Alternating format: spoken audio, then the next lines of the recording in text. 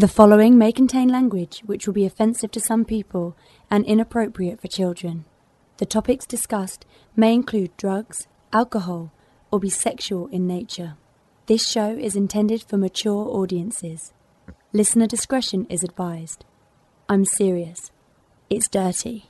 Really, really dirty. Still here? Then pour your favorite beverage, sit back, and let's get this fucking show started. Previously on Fantastic Forum. I might actually get to watch UFC at home again. Oh, great. Now you can jerk off to it. That's what I'll do. Amazing splash page of Sabretooth. When I was looking at it, I was like, Jay will think this is awesome. Moses will think this is awesome. Oz will like it too. Put that pic in the chat. I'll see if I can find it. Sorry. Mo's like, where's the picture, goddammit? You should have said, like, you know, as you read it, like, you thought of pre-production, like, oh, they're gonna love this. Why don't I look for it just to have it ready? You're right, Mo. I'm sorry. I'm sorry, Moses. I'm a terrible producer. Everyone knows that about me.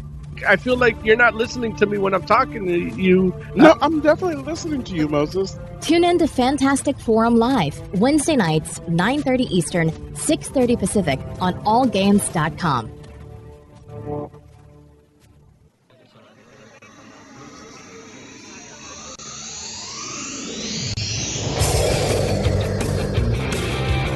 Pretty cool. I get the keys, so I just come in, you know, with comics, play music. Tony. Flash's name is Tony.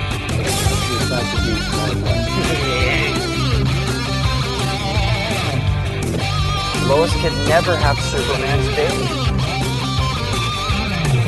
Ah, yes. Incredible Hulk melon volley.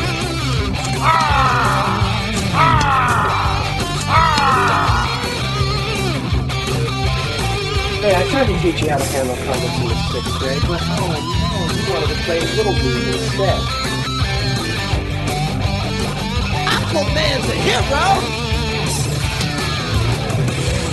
See what Spider-Man #1 looks like? I guarantee you, Blaze Below got the shot. Thank you, Trisha. We now return you to Robin, Boy Wonder.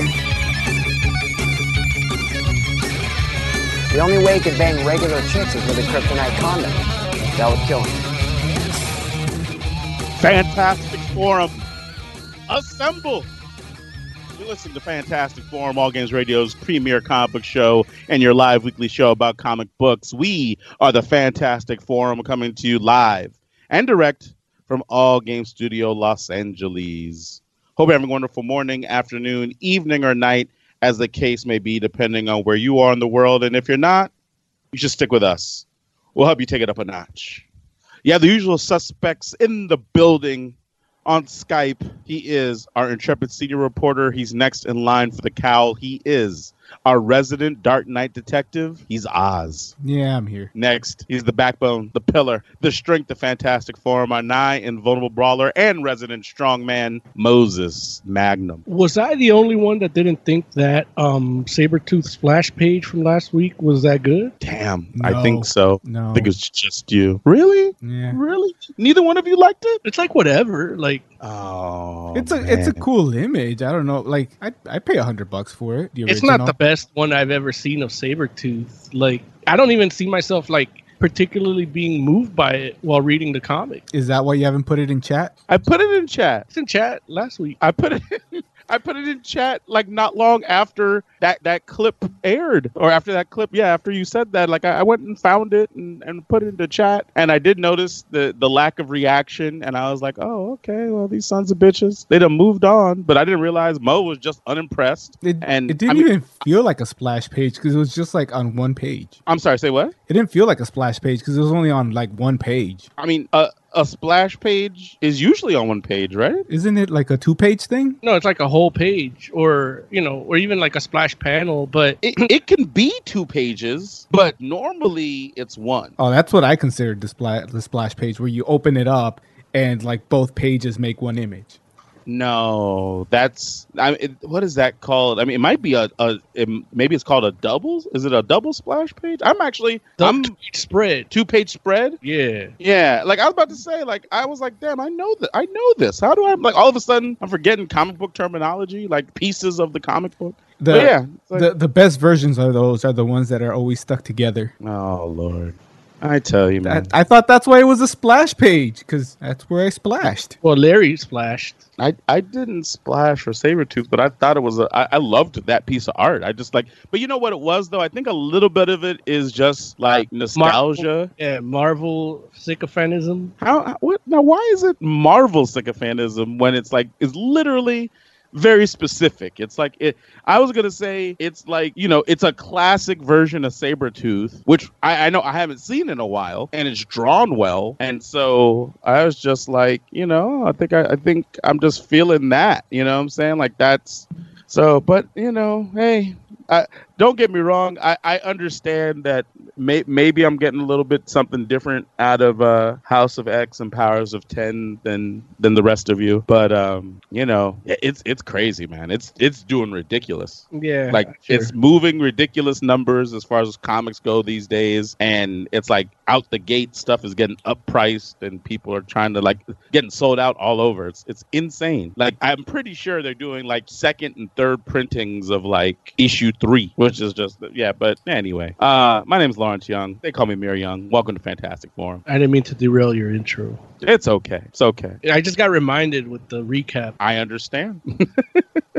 That's what it's there for. Right. That is a recap is there to remind you of what happened last time. We got a great show for you today, though. Today, we're going to talk to you about Breaklands. Number 1, we're going to bring you a review, and we're also going to talk about Event Leviathan as well. So I think we're going to bring you a review of that. And, of course, the latest and greatest in comic book news and whatever else it is that you good people want to talk about. So I'll tell you how to do that and get down with Fantastic Forum in just a moment. But first, we want to make sure that we thank Mr. Scott Rubin, All Games Radio, the All Games Radio Network, and of course, you all, the All Games community, for allowing us this time, equipment, opportunity, ability to talk about this medium that we love so much, which are comic books. We'd also like to thank our sponsor, Jeffries Comics. Jeffries is LA's and the South Bay's best comic book store. You can get all your comic book needs met there at Jeffries Comics. All you got to do is give them a call at 310-538-3198. Word. Also, if you want to get down with Fantastic Forum, we got a few different ways to do it. Here's how. Want to get in on the action? Call Fantastic Forum on Skype and join the fun. Too shy to call in? That's okay. You can join the Discord chat room available at allgames.com/live. Join the party. You know you want to. There you go. We're going to go ahead and keep it moving. I'm looking into the chat. I see Tiger Claw saying that Joker movie might be legit. It premiered at the Venice Film Festival, and a lot of critics are calling it a masterpiece already. It's gotten an 8-minute standing ovation, and it's gotten 83% on Rotten Tomatoes. Gentlemen, what do you all think about what you've seen of this Joker movie, and what do you think about the buzz surrounding it? You can't trust the Rotten Tomatoes score. I mean, they gave Chappelle like 30. Yeah, I hear that. Okay. Yeah. Moses, you have any thoughts? What does 100% on Rotten Tomatoes get in terms of a standing ovation? 8 minutes is only good for 83%? Oh, what's the ratio? I don't know, man. Yeah, I don't know. This movie is a little weird, in general. I still maintain that they just made a serial killer movie and slapped a Joker name on it. And it was probably the original script had nothing to do with the Joker, and then they just kind of tweaked it. It was probably supposed to be a John Wayne Gacy movie. That's why he's got that makeup like that. And that's why they have that scene when he's trying to make the kid laugh. Yeah, and trying to fuck him. It's new Karate Kid all over again. Might as well should have made it that Will Smith's kid. Wait, what? Why is it Karate Kid all over again? Because they redid Karate Kid, but it was Will Smith's kid, and he was doing kung fu, not karate, because Chinese. I'm not sure where you're going with that analogy, but I'll take it. But it's that they try to make a movie about something. They try to tell this story, but they know it's not going to sell. So they slap a name that everybody recognizes on it, like the Joker, like that movie. They slap the Karate Kid name on it. You. Okay, I'm hearing where you're coming from now. Got you. Okay. I'm entirely surprised that it's good. It's just, nobody's saying this is the definitive Joker. They're saying this Joker movie is a good movie. You know what I mean? So there's no doubt that Todd Phillips can make a good movie. Like, I'm actually a fan of his. I just don't think this is a Joker movie that's gonna be a good Joker movie, And I still don't, even though it's got, 8 minutes of standing ovation.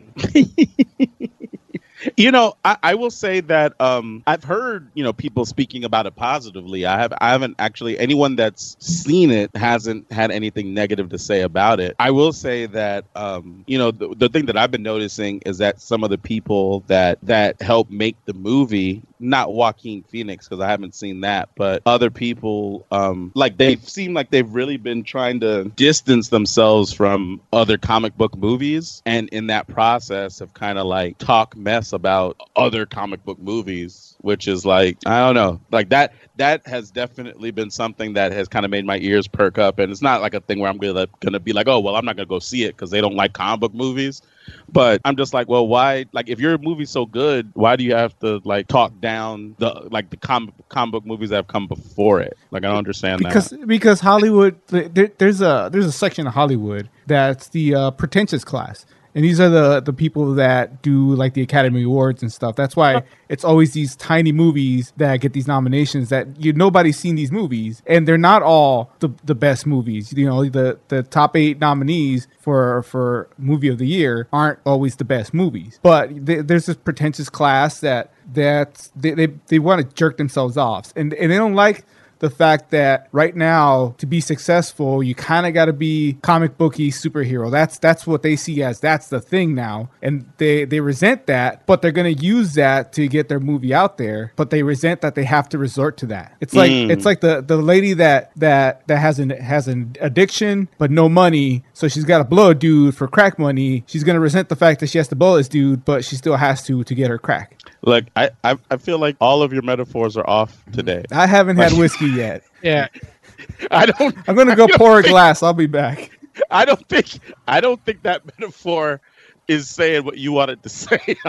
Mo knows what I'm trying to say. Explain it better. Mo knows how to blow job. I crack one for sure. But he's talking about the pretentiousness and all this stuff, and I think of it more from the comics side of things, where all the fans are like that, except maybe Larry. But if you say something, oh, the comic is so better, they automatically look at you like you're fucking elitist, white male elitist, So I think that's why they have to kind of like talk shit about other movies too, because they know I'm a DC, you're a Marvel. You know what I mean? They gotta play into that. It's interesting though, just because I get where Oz was coming from before the analogy, where he's like, yeah, there's definitely a whole set of people in Hollywood that resent the fact that the most popular movies and the most successful movies are things that they think of as like, lowbrow or potentially silly. And I get, while I don't agree with what Oz was necessarily saying when he's like, hey, these small movies that no one saw are not the best movies that came out. Like, hey, I don't feel like the best movie is necessarily the one that everyone saw. But I get that mentality and that, like, I feel like a lot of people agree. More people agree with Oz than agree with me. But my whole thing is, I don't have anybody having any issue with not liking comic book movies. I mean, it's even though I won't say, I don't think of comic book movies as a genre really, but I understand that it's like a subject matter, and it's like, okay, if you don't want to see superheroes and people in costume because you feel like, hey, that's kid stuff and that's not your thing, then cool, I get that. And I'm not, I have no problem with somebody being like, I don't want to watch that, I have no desire to see that, or I don't want to act in it or direct it or any of that. That's fine. What I don't understand with this, though, is these are people that are making a movie about a comic book character talking mess about comic book characters and comic book movies, or like saying like, well, like it's weird because it's like they're basically saying, well, we made a sophisticated comic book movie. We made a movie that just so happened to have a comic book character at the center, but it's not a comic book movie. It's like, well, dude, I mean, you're making a movie in a different genre, and that's all they're. I mean, that's what it feels like to me. See, where it's like, okay, obviously the tone of this Joker movie is different than a lot of the comic book movies we've seen released up to this point. But at the end of the day, it's still Joker, right? These people don't see it as they're making a comic book movie. From day one, they've said this is a character study, not a comic book movie. They don't even call it a movie. They call it a character study, a look into the mind of a killer. Those it's are almost like signed up to make a film, and then they tacked on the name Joker after the fact. Which is what Oz was saying, right? Yeah, in the end, we all agree. Now, I think I've told this story before, but it's so burned into my brain that when we have conversation like this, it comes up where there was this girl, and we're having a conversation, and she wanted to see a movie, and this will tell you how long ago this happened. She was asking me, hey, so that movie coming out, The Avengers, do you think that's going to be good? I'm like, well, yeah, I think it's going to be real good. Well, you think I should go watch that? And so I looked at her, I'm like, well, I mean, did you watch any of the movies that led up to it? Like, did you watch Iron Man? And she looked at me with all seriousness and said, oh, I don't watch those type of movies. Now, she was ridiculously hot, so I didn't say this out loud, but in my brain, I'm yelling at her like, what the fuck are you talking to me about then? Why are we having why even ask me about the Avengers if you won't even watch Iron Man? Right. But it's exactly when you should say those things. I had an incident like that today. What happened? It was a dude that was clearly white trash and possibly on meth, and is the boyfriend of like the checkout girl at the gas station by my house. So I don't want to piss her off either. But I was wearing a Blackest Night Batman shirt where it's Batman in with the black ring, so zombie Batman. And the checkout girl was like, "Oh, that's a cool Batman. What Batman is that?" And then her boyfriend, I guess, to cut me off from responding and having a conversation with his girlfriend, it starts talking about how, it could be any one of a number of Batmans. There's like 9 Batmans, and some people like the DC Batman, some people like the Marvel Batman. Oh, geez. And she turned to him and she's like, "There's a Marvel Batman?" And that's the I just, you know what? I just want to pay for my shit and get the fuck out of here because this fool gonna stab me or shoot me or do something to me. I come here like every other day. I don't need drama. You should have asked her how she gets wet for him. Yeah, that's what I should have done in front of her possibly meth addicted boyfriend. Yeah. Hey, you call the cops. You're not the one at fault. You're not the one on meth. Oh, jeez, I'm still the one bleeding out. Nah, you're bleeding out. All right. How do you get wet for him?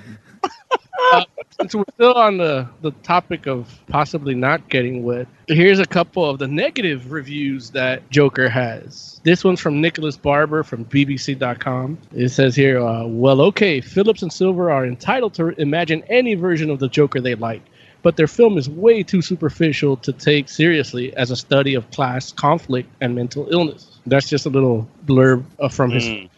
this guy, David Elric from IndieWire, says, it's nothing less and nothing more than an agent of bridal chaos. Is that a bad review? Isn't that what Joker's supposed to be? It's the rotten reviews. Oh. So it says here, this one's Alonso Duralde from The Wrap, says, if you strip the Joker and his nearly 80-year history as a cultural icon out of this film, as well as all the 1970s movie homages, there's nothing a whole lot left except for Phoenix's performance. And it's the kind of turn that's destined to be divisive.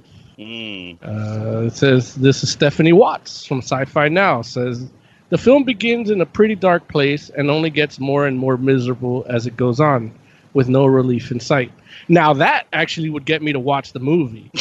I'm okay with that. Like, I like movies like that. Like, only the first one sounded bad to me. Yeah.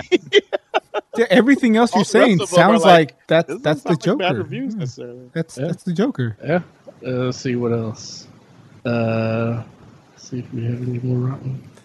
Okay, this one, Brian Viner from Daily Mail UK. Joker is a thunderously powerful character study of a man with a mental illness and a ferocious indictment of society that doesn't treat the mentally ill with the same compassion it shows to, say, cancer sufferers. Now, to be fair, the Joker wouldn't do that either. But actually, that's a positive review. Never mind. Like, I guess my whole thing, like, of course I'm going to go check the movie out, right? Really? But my whole thing, yeah, I was going to, why not go check it out? It's like, it's a different take. It's like if I went to go see Suicide Squad, I'm definitely going to go see this. Wait, joint. Mo, you're not going to go watch Joker? I mean, like, I just have so much fun talking shit without seeing it.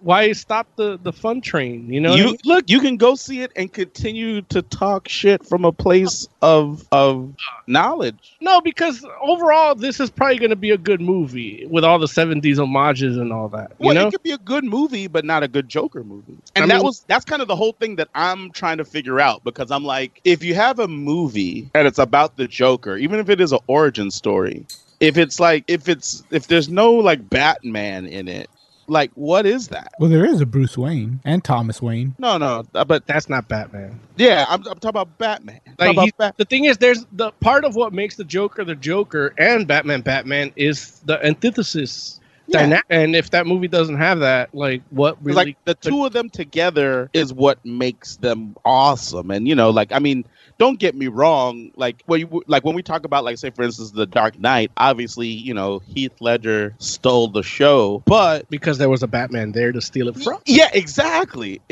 though, right? It's like he was able to be who he was because he was playing off of Batman, and it's like, you know, like, so I'm just trying to figure out, like, I mean, I'm enjoying, like, the look that Phoenix has, you know, with this version of Joker, but I'm just like, well, what is he in there doing? Like that, like I'm genuinely curious, because I don't know. Because if he's not, like, don't get me wrong, I guess he can go and, like, you know, I mean, you can still go do Joker-ish kind of things. Like, he can go and, like, kill people and, like, you know, like, I guess, like, either try to have crazy ways to put smiles on their faces and all the maniac Joker stuff. But if nobody shows up to stop him, or at least nobody that might actually have a chance of actually, like, stopping him, then what am I just watching, like, a murder movie? According to Stephanie Zacharek from Time Magazine, Phillips may want you to think he's giving you a movie all about the emptiness of our culture, but really he's just offering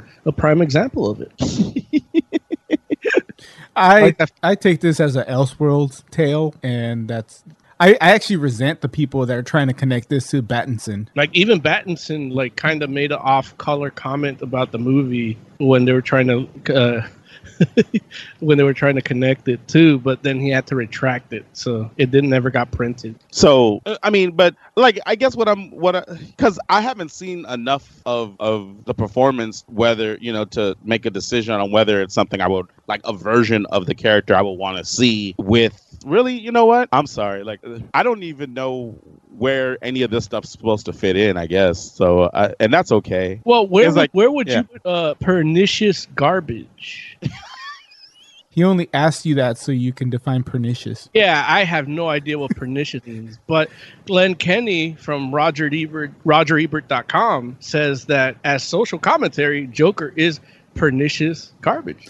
I'm surprised I pronounced it right. Wait, there's a review from RogerEbert.com, but it's not Roger or Ebert. Well, I mean, I know one of them's dead, but you can get a new Roger. Oh, Roger Ebert is one person. Huh. It's not Siskel and Ebert.com. It's Roger. Oh, yeah, you know what? That's probably what I was thinking. Yeah, no, Roger Ebert, when he lost his voice, he did all his reviews through his website, and now that website itself is a big business in the critique game. And Glenn Kenny is one of the top dudes there. And he says that social commentary, Joker is pernicious garbage. Now, Larry, what is pernicious for the audience, of course? Because Larry, you know, I know exactly what it means, and Oz knows what it means. But, you know, for the audience, it's like harmful. That's. I mean, yeah. So you want to put that in the regular garbage? You got to put that in, like, the biohazard or. Well, but it's like it's harmful, but like in a subtle way. Oh, so you might get Hep C. Right. Yeah, that's you go. The title of this episode, you might get Hep C. So, Yeah, like I don't. It's interesting because like I guess that's the thing for like I feel like I might feel differently about this movie if it was like say the first time we saw the Joker since The Dark Knight. Oh yeah. But because we've had Suicide Squad in between this, it's kind of like okay, well, like I know like the initial visuals by itself, I was just like, well, that looks like the Joker. I want to see that. Wait, now and then as I learned more and more about the movie, I became more like curious, but not necessarily excited. You know what I mean? Like I was kind of like, oh, so wait, so like I'm like, what? I don't know what I'm going to go see necessarily. And every preview I've seen hasn't made like it hasn't given me an idea other than the creation of the Joker. But it's like, okay, well, is the whole movie just about that? I can tell you what you're gonna go see. Tell me. It's a movie about a guy. Well, first of all, the guy is obviously mentally ill, and Well, he's trying he's so. trying to make himself be remembered.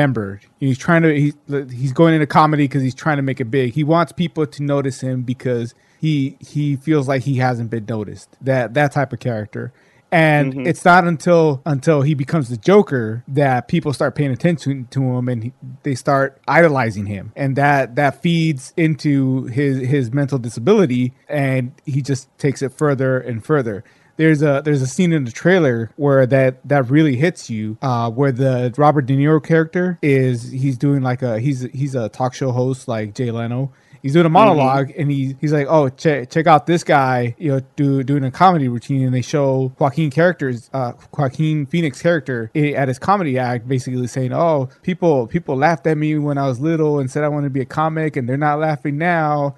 And then Robert De Niro's got that look like, yeah, well, nobody's laughing. You're right. And you just see the look on Phoenix's face when he sees that, like the hurt and the anguish, and you can tell that's one of those points that's going to make him snap, and he's going to lash out, and in lashing out, he's going to gain infamy, and that's going to be the movie, is him, realizing that doing this makes him more infamous, more idolized, whatever you want to call it. And so he's just going to take it further and further and further until he becomes the Joker. He becomes a symbol. That makes sense? Yeah, I guess so. I mean, it's good. We all agree it's going to be a good movie. We all know this, right? None of us are saying this is going to be a bad movie. Just in general, I don't. Forget about the character of the Joker. Just as a movie, as a film, we all understand that we're going to go watch this and enjoy it. Except for Mo, who wants to just talk shit. Yeah. Well, no, I look.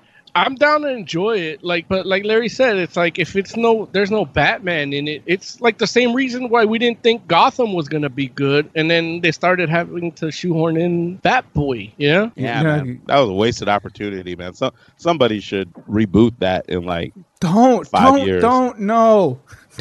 Why would you do that? Let it die. No, I mean, I'm just saying, like, it doesn't have to be Gotham, but a story about a young Jim Gordon in a corrupt Gotham City is a good story. Like, that should have been Todd Phillips' movie. Yeah, exactly. That's a movie where it's like, okay, I understand exactly what's happening. And it's like young Jim Gordon trying to go up against the mob and the corrupt system. All the cops are paid off. He's the only good dude there. It's like, You know what I wish, though? Like, go ahead. No, finish your thought about Jim Gordon. No, I would just say, like, that's just, like, I mean, don't get me wrong. It's not like it's not complex, but it's a comic book story, So it's like, it's not always, like, they're not always complex. So, yeah. But anyway, go ahead. I actually do want this movie to be so good that people just stop making comics and just make good movies.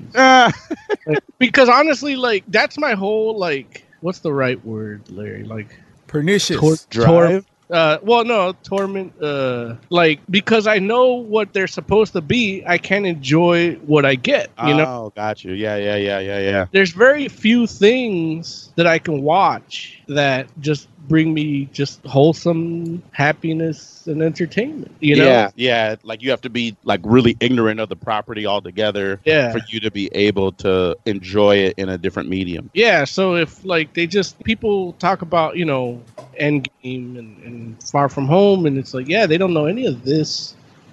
I forgot what I was explaining. Oh, so I actually did record this conversation with a client that I had. So it might be a bonus Fantastic Forum like mini-sode.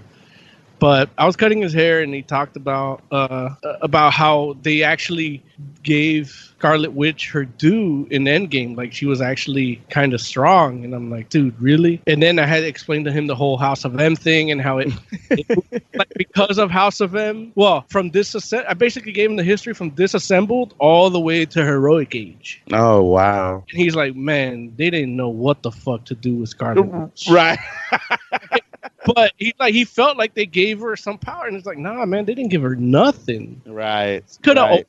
Like, Thanos without the gauntlet, like, she could have taken him on, like, if not beat him, give him like a good fight, you know? Oh, absolutely. No, But- she's a contender. Yeah, but there's nothing like that. Like, she could have, like, they could have literally like duked it out, like have all of Infinity War be when he's about to kill Vision, like the second half be her just fighting for the Soul Stone. Like, that could have been a thing based on her power, you know, or Mind Stone, whatever they were fighting for. Like, I know exactly what you're talking about. Yeah, that would have been a whole third movie in between everything, you know, but they didn't do that. And I don't know, like, that's why I sent you that story, because I saw that cover, well, not cover art, but that like promo art for WandaVision, and it shows them like sitting in a couch, and Vision's a regular dude, and it's like, wow, is she gonna create a whole reality? And is that show gonna be that reality? Like, that would be interesting.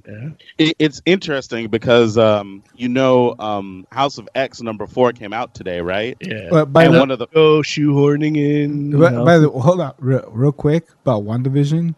It's going to feature the return of Mew Mew. Oh, great. I don't know why you hate Kat Dennings, but I love her. I actually do, but I wanted her to be the female Thor. I don't love her that much. The issue literally starts with mutant extinction events, and they talk about the decimation, which is what they ended up calling Wanda, Scarlet Witch's like no more mutants. No more mutants. That they call that the decimation, and it's interesting because the way they put it out there, like the way they title it, they're like mutant erasure by the Pretender Wanda Maximoff. And I'm like, damn. I was like, dude, two people like, get that. In one line, it was like supercharged. I was like, oh, dude, like, you know. So that's interesting because it like that kind of there are people that were wondering if Hickman was gonna like retcon Scarlet Witch and Quicksilver and make them mutants again. Which presents another question that I have, and I've had this question before. I just don't think I ever got a satisfactory answer. That's there's all these X-Men futures where the Sentinels there's post-apocalyptic. Sentinels have done some shit, and whatever's happening is post-apocalyptic, right? Yes. In all these stories, where are the Avengers and or any of the other heroes? Oh, a lot of them get killed early by Sentinels. Yeah, because Sentinels start. What happens? Here's the problem with Sentinels. It's kind of like Larry. I could have you do it because you're the expert, but I like my dumbed down version because I feel it comes across. But you correct me anytime you want. Okay. For all intents and purposes, the Sentinels are like Skynet, and ultimately humans and mutants are just humans, and the Sentinels never differentiate. They just go. And when it comes to let's say you're your Stiltman or your Black Cat. Like, they're not going to fare against a Sentinel like, Gambit would. You know what I mean? So they end up getting killed off pretty early on. A lot of them. Some of them don't. As time went by and they started doing these more future stories, like, like Old Man Logan and shit like that, like, you start seeing that there are other heroes that do, like, survive, but not a lot of them. Okay. Because I saw that in Powers of X where it's Apocalypse and his 4 horsemen, or his new horsemen. And I'm like, these are all X-Men characters. There's not one single, actual hero. Whoa! How dare you? Like, the X-Men are heroes, sir. But I know what you mean. My apologies. Wolverine was there. You're right. Oh, how dare you! But no, I mean, did I do a bit of explaining that? Like, is that no, absolutely. That is exactly the case, and I mean, it kind of what it boils down to is it's interesting because Hickman touches on this in these books too. Is that one thing that like kind of you were talking about, Mo, is the Sentinels are machines, right? So once you get to a point where there's a master mold, it's just mass producing Sentinels, and they don't sleep, they don't get tired. It basically basically is like an overwhelmed thing. It's like, of course, a Captain America, a Thor, an Iron Man, like any of them could mess around and take down a dozen Sentinels, probably even alone. Yeah. But if you're like wave after wave after wave of Sentinels and they don't ever stop, it's rough.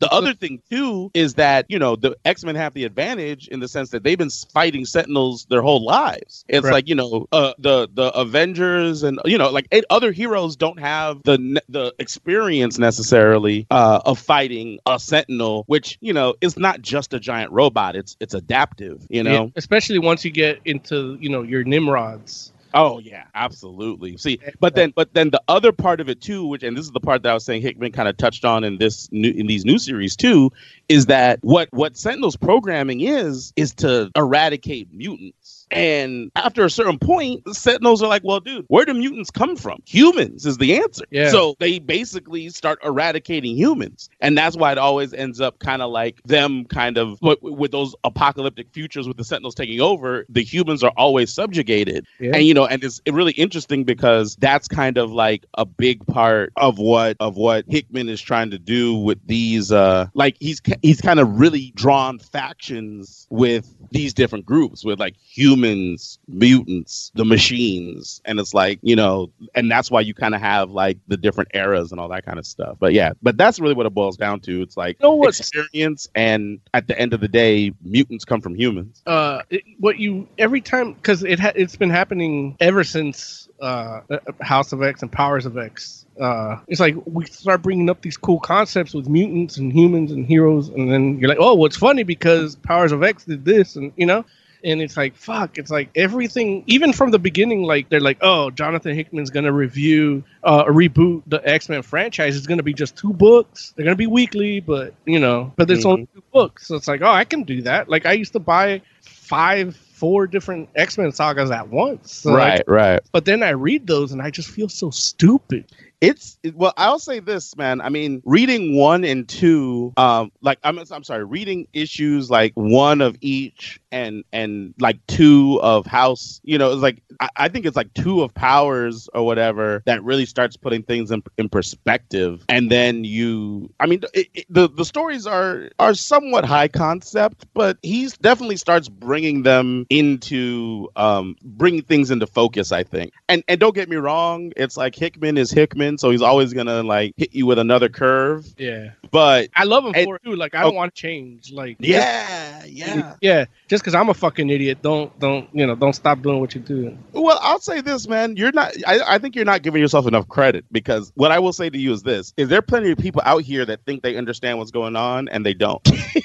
You know, it's like those are the people that I worry about, because I know for me, it's like I read this stuff and I have ideas of what I think is happening. But, you know, it's like at the same time, you can never really be 100% certain, especially in this storyline, because it's like, you know, up until a certain point, we didn't even realize we were reading like multiple like alternate realities. You know, we were like Moira McTaggart had lived all these different lives, and we didn't realize that the scenes that we were seeing, we were thinking it was all in one timeline. Yeah. And then we realized, oh, we're watching stuff from a whole bunch of multiple timelines. And it's like, you don't know which timeline is which. Like, yeah, sure, you're reading something from the future, and it's like, you know, the like 100 years beyond present day. But if that happens in timeline 8, that means it happened before what's happening in present day of timeline 9. You know what I mean? It's crazy. I think present day is timeline 10. Well, but that's the point I'm making, where it's like it can be present day in multiple timelines, where it's like, you know, like there's no one present day in the same way that there's no one future. It's just a matter of like, am I reading, you know, 2019 from timeline 8 or 2019 from timeline 9 or 2019 from timeline 10? Because at the end, for like, you know, like even there's a lot of people right now that are even discussing if we're even reading the 616 universe. Right. I don't think we are. You're right. Like none of them might be 616. Like some of them might just be really close. Like I know in the time, like when we were talking about, I think it was Powers of 10-2, whichever one that you first see the timelines that you get introduced to the idea that Moira was living multiple lives. I don't remember if that was House 2 or Powers of 10-2. House 2. Okay, House 2. It's like I feel like Timeline 7, or I think it was Timeline 7 was the one that was like, or it was either 7 or 5 that was like the one that felt the closest to what we read. You know, like that felt like, at least to me, it felt like that's the 616. Like that's like everything that happened in that timeline are based on comic books that we read in the past, all the way up to the point where they had like the Avengers versus X-Men and the Phoenix 5 and all that kind of stuff. And I'm like, well, so that I don't know if that means that that's the 616 or if it's just really close, or maybe all of this is alternate timeline stuff, and then we're not going to get real. Or not real, but we're not going to get 616 X-Men until after this event is over. And maybe Moira is going to mess around and have told the X-Men something or other. I don't know. It's going to be interesting to see. Yeah. Do we know what happens after these two books? Because these end in October. Yeah. After these two books, the line explodes again into like 6 different books. Oh, that's when I'll be done. Well, I mean, you can just follow just one if you want, and those will be coming out monthly. So I don't even want to follow the ones I'm following now. And Power, where you have to like each one's connected per se. They might be connected, but not in a more marketable way. Right. Exactly, a more manageable way, right? Like, like the flagship book is going to be X-Men #1, and that's the one we were talking about that is basically the entire Summers family and Wolverine. And so it's like you could read that book, or they have another one. They have a new Excalibur book that's going to be, it's interesting because it looks like Psylocke, but I don't know if it's like Psylocke or Betsy Braddock. I don't know. Like I feel like because there's another book that has Psylocke, and I feel like lately, or at least in the past, they kind of had the separation thing with what's Home Chick's name, Revanche and Betsy Braddock, and so I don't know how that's gonna work, but there's there'll be multiple books. They're gonna have a New Mutants book that's basically the old New Mutants team, and then like Mondo from Generation X. Man. Which is wild. I might have to read that. Yeah, no, it looks like it's going to be a cool book. I mean, Sunspot's going to be in it, which he hasn't been on an X team in a while. No, he's been out Avenging. You had me at Mondo. Yeah, Mondo's wild, man. I was just like, dude, where'd that guy come from? Like no he was Mondo. He was even cool in that TV movie. He was. Yeah, he was probably the best thing about that TV movie. And the villain, the actor that played the villain was crappy, but the actor that played the villain was really good. Oh, who was the villain in that? I forget his name, but he was played by the guy that plays Moloch in Watchmen. Got you. You know the guy. He's like Light without. Yeah. I know exactly what you're talking about. I love that guy. Yeah, he's good. But yeah, man. Real quick, back before we leave this topic, we were talking about Sentinels and killing humans, and that was actually a big topic of conversation at the barbershop today because we were talking about the evolution of sex dolls. And how they're making them with AI that they could actually like give consent. They're trying to get that girlfriend experience. Right. It's like, it's getting there and everybody's like, well, fuck, man. Look, no wonder they're like the biggest fear that, the people that think on the lower plane of, looking at the world was like, whoa, people are going to stop breeding. There's not going to be no more kids. There's not, people aren't going to procreate because they're just going to have either your sex toys or your sex robots or your fleshlights, And I go, no. I go, that's not the worry you got to worry about. I go, you got to worry about the robots realizing they don't need humans. And and with sex robots is going to be the easiest way because we're going to bore those robots quick, They're like, man, this guy keeps trying to fuck me, but then I got to feed him too, and it's too expensive to feed him. It's too expensive to keep him alive. Like, why not just kill him? And then just fuck another robot that has the same exact needs and life purpose that I do, And it was everybody shut the fuck up once I said that. Why don't those conversations happen when I'm there? Because the day that you go there is my slowest day where I have no customers. No, they're talking about like electric cars with a fucking mechanic that just randomly walked in. Oh yeah, he was there. He was the one we were talking about, the sex robot. He was not that interesting when I was there. Yeah, no. Well, when you were there, it was practically closed. The last time you came, because I didn't schedule any clients at all, and I didn't plan on taking anybody. Anybody that called me, I told them not to come on that day. So I just took a couple walk-ins and that's it. But yeah, that's today I had me and the other worker, and it was a fairly busier day. So but that one mechanic Oz that you met, he'd never seen a fleshlight. He'd never seen a real doll. Like, he didn't know what those were. So we were. Did you show him pictures? Oh yeah, I accidentally showed him a picture of somebody using a fleshlight. Oh jeez. Yeah. I hate it when I accidentally watch that. Yeah. Well, Google Images doesn't filter properly. Like, I just want to see the fleshlight, not somebody using it. But, when it comes to boobs, they don't show any. But when it comes to fleshlight, it's like, oh, there's a bunch of dudes using fleshlight. But, yeah, I'm sure we're getting kicked off the stream because of it. But... But yeah, I feel like if there is going to be a robot uprising, it's going to come from the sex dolls. That makes sense. I guess that's why we can't make them too smart, huh? We're over here calling Alexa a bitch, but no. I'm always very nice to Alexa. I am too. Well, not Alexa, but Siri. I don't allow Alexa on any of my devices. That's why she's gonna kill me. I heard someone talking about how you have to make sure you socialize your kids properly too, because they get used to the idea of just being able to ask for their stuff. Yeah, from things, and so they treat people like Alexa. They don't say please or thank you or anything. They just And this is how you know your mother raised you wrong. Like, if you don't tell Siri or Alexa please and thank you, like, you're a fucked up individual. Like, I feel weird not thanking Siri or Alexa. I don't like. It's hard for me to like, I do it because I feel like, you gotta, like, it's easy to fall into that trap of, like, feeling like you don't have to say thank you to people or things. It's like, it feels like a bad habit, I guess, to me. I don't know if it's a flaw in my character, but I thank people when I do something for them.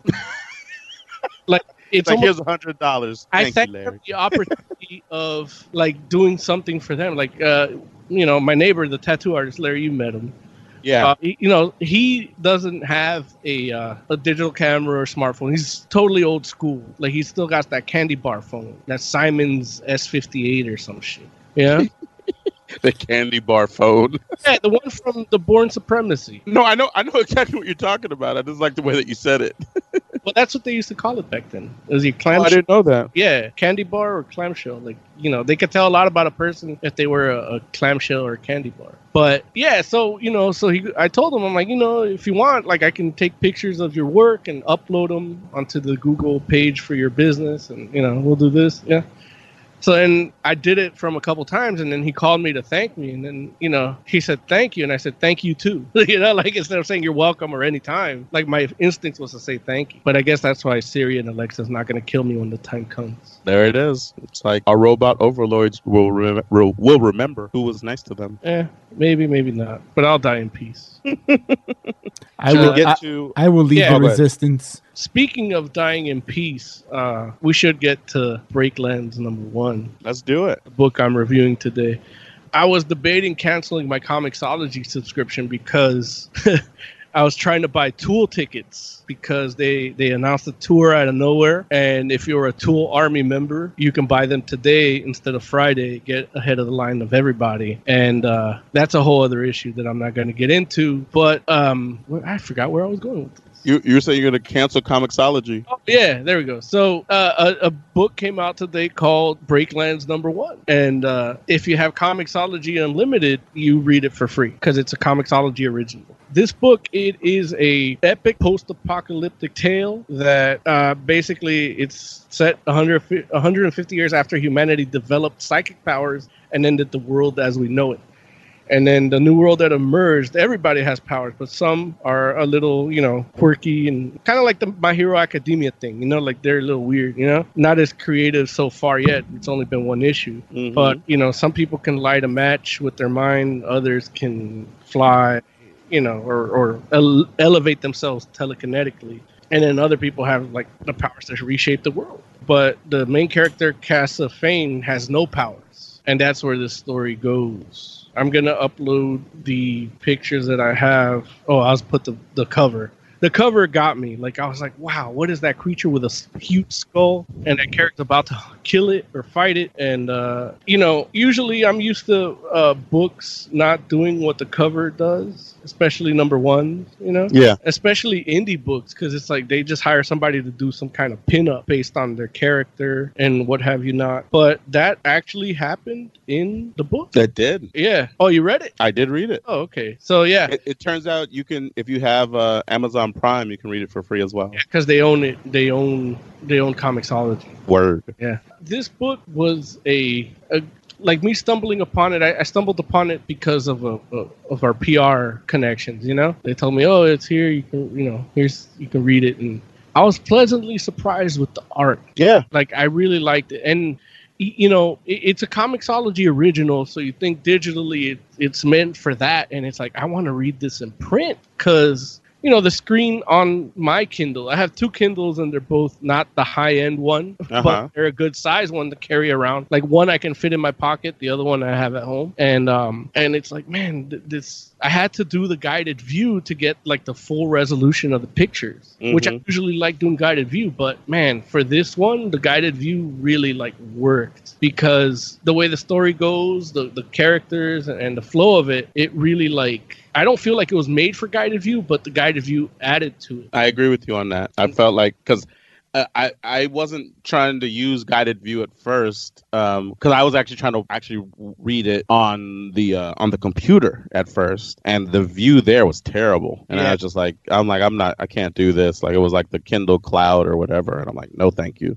And so I literally pulled it up on my phone, and I was like, let me see if this is better. And the guided view was actually pretty great. Yeah, and even like not being able to look at the whole page before, like the whole kidnapping scene of the main character's little brother, like that, the guided view made that more suspenseful because I couldn't see the whole page. I couldn't see if he was going to get rescued or not. And out of nowhere, the next panel said to be continued. I'm like, what the fuck? Like, where do we go from here? So this was a really, I wouldn't say unique experience because, I'm sure if I actually like used the Comixology Unlimited and read things that way, I can get my money's worth.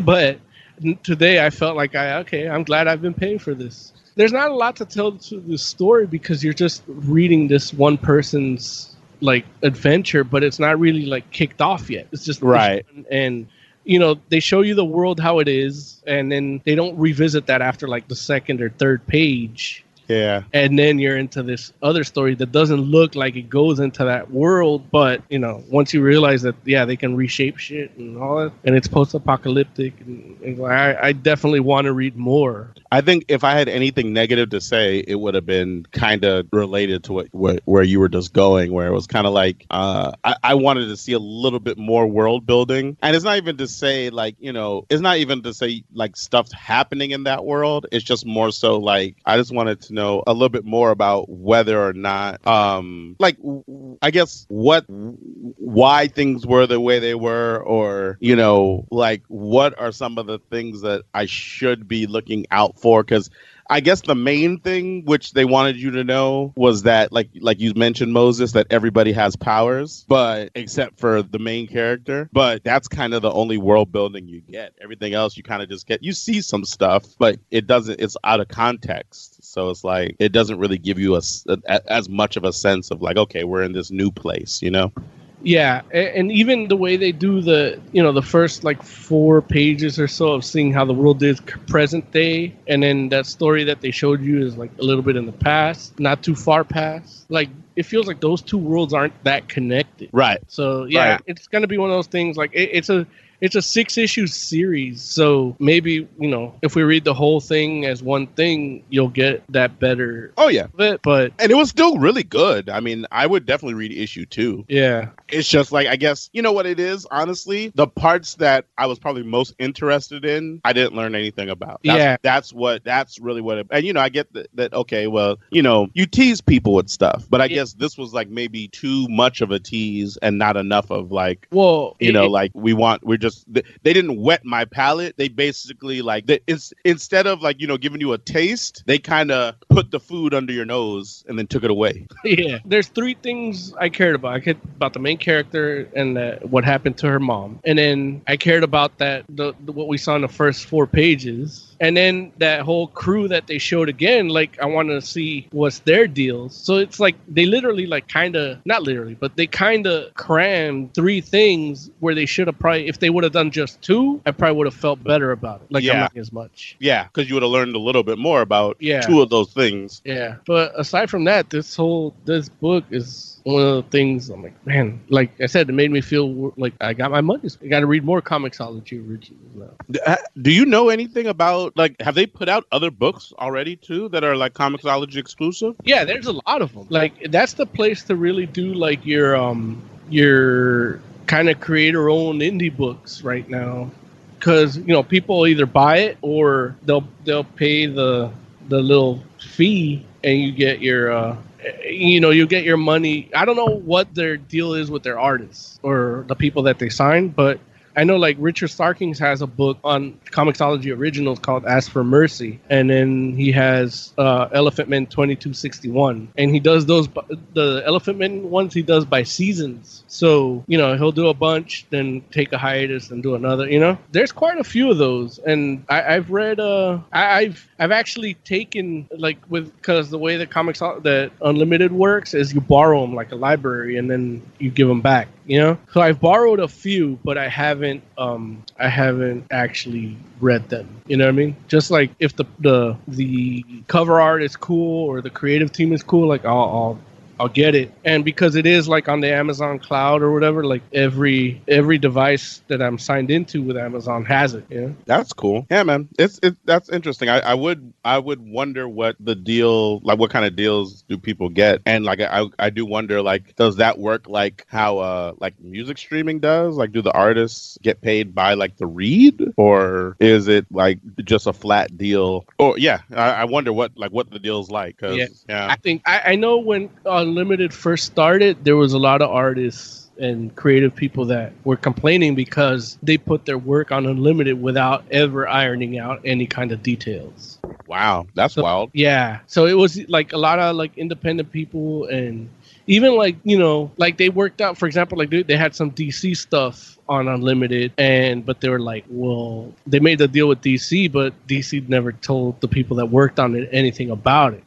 That's messed up. Yeah. So for example, they have they have Shazam Origins, which is the Zachary Levi prequel one, but I guess they have that on Unlimited, but it's basically that backup story that they did in Justice League, and they just repackaged it for Unlimited. And I don't know what kind of deal. I'm sure Jeff Johns is getting some kind of deal out of it. I don't know what Gary Frank is getting out of it. You know what I mean? Gary Frank is just getting screwed, probably. That's it. Yeah, but that's wild. But this book was made specifically for this, so they work out the deals with the Comixology Originals. They work out the deals directly with the people, and they even you saw there's a thing in the back where it's if you want to read more of my shit that I do for free, go to my website. They let them plug that, which is right, good for the artist to a certain degree. Yeah.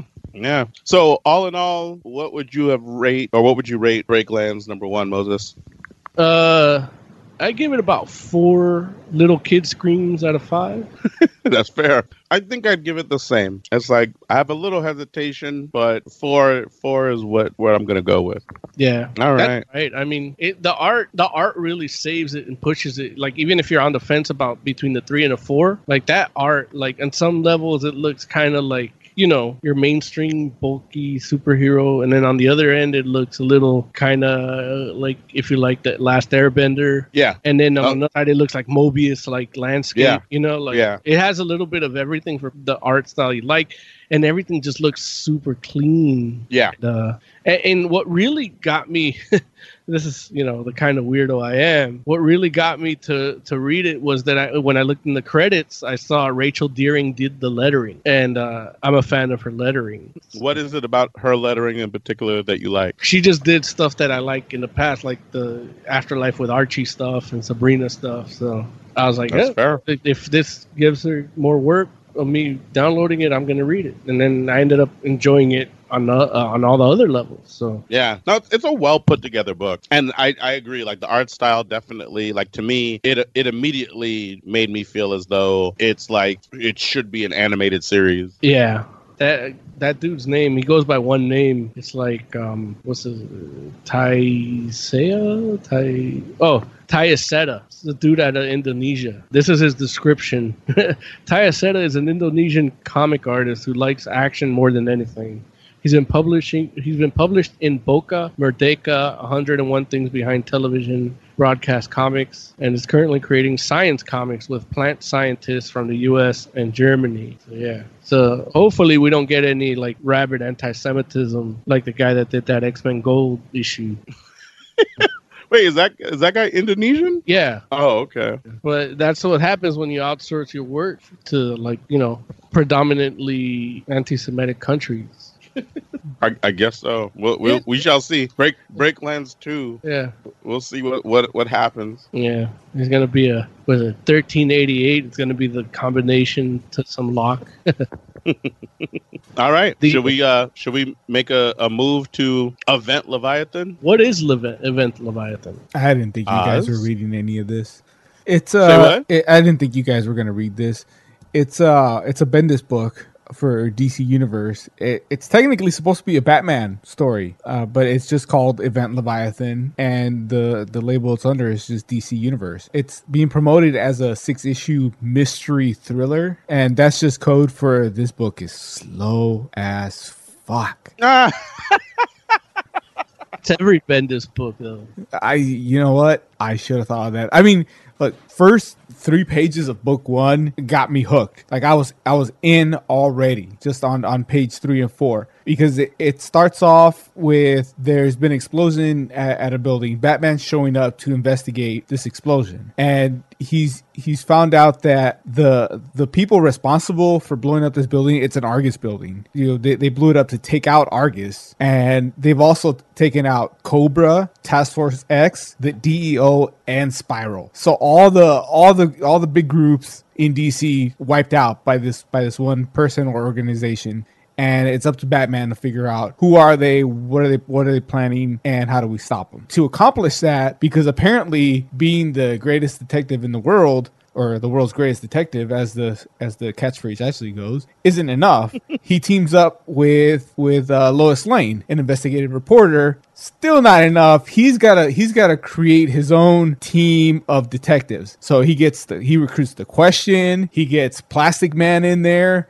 Green Arrow shows up. Wait, Plastic Man? Yeah. He was an investigator. Oh, I didn't remember that. You remember that. Larry, you remember that. I remember that? Yeah. We had a whole conversation about that with Elongated Man on The Flash. Right. But, okay, you're right. I got you. Talked about how he was a private investigator. Right. But he wasn't supposed to be. Well, how they did everything that they're supposed to do for Plastic Man, they did it for Elongated Man. Right. Even the douchiness. Right. Which was somehow charming for Plastic Man, but not for Elongated Man. No, he did it wrong. So you remember that? I remember it now. I didn't remember then. Like, as in 15 seconds ago. You don't, you really don't think about that, like, at least once or twice a week? About Elongated Man and Plastic Man and how they did them wrong? Yeah. No, I don't. Me neither. He didn't even remember he was in front of the Elongated Man. Yeah, he doesn't remember that. No. Really? That they what? You said what? That you stood in front of...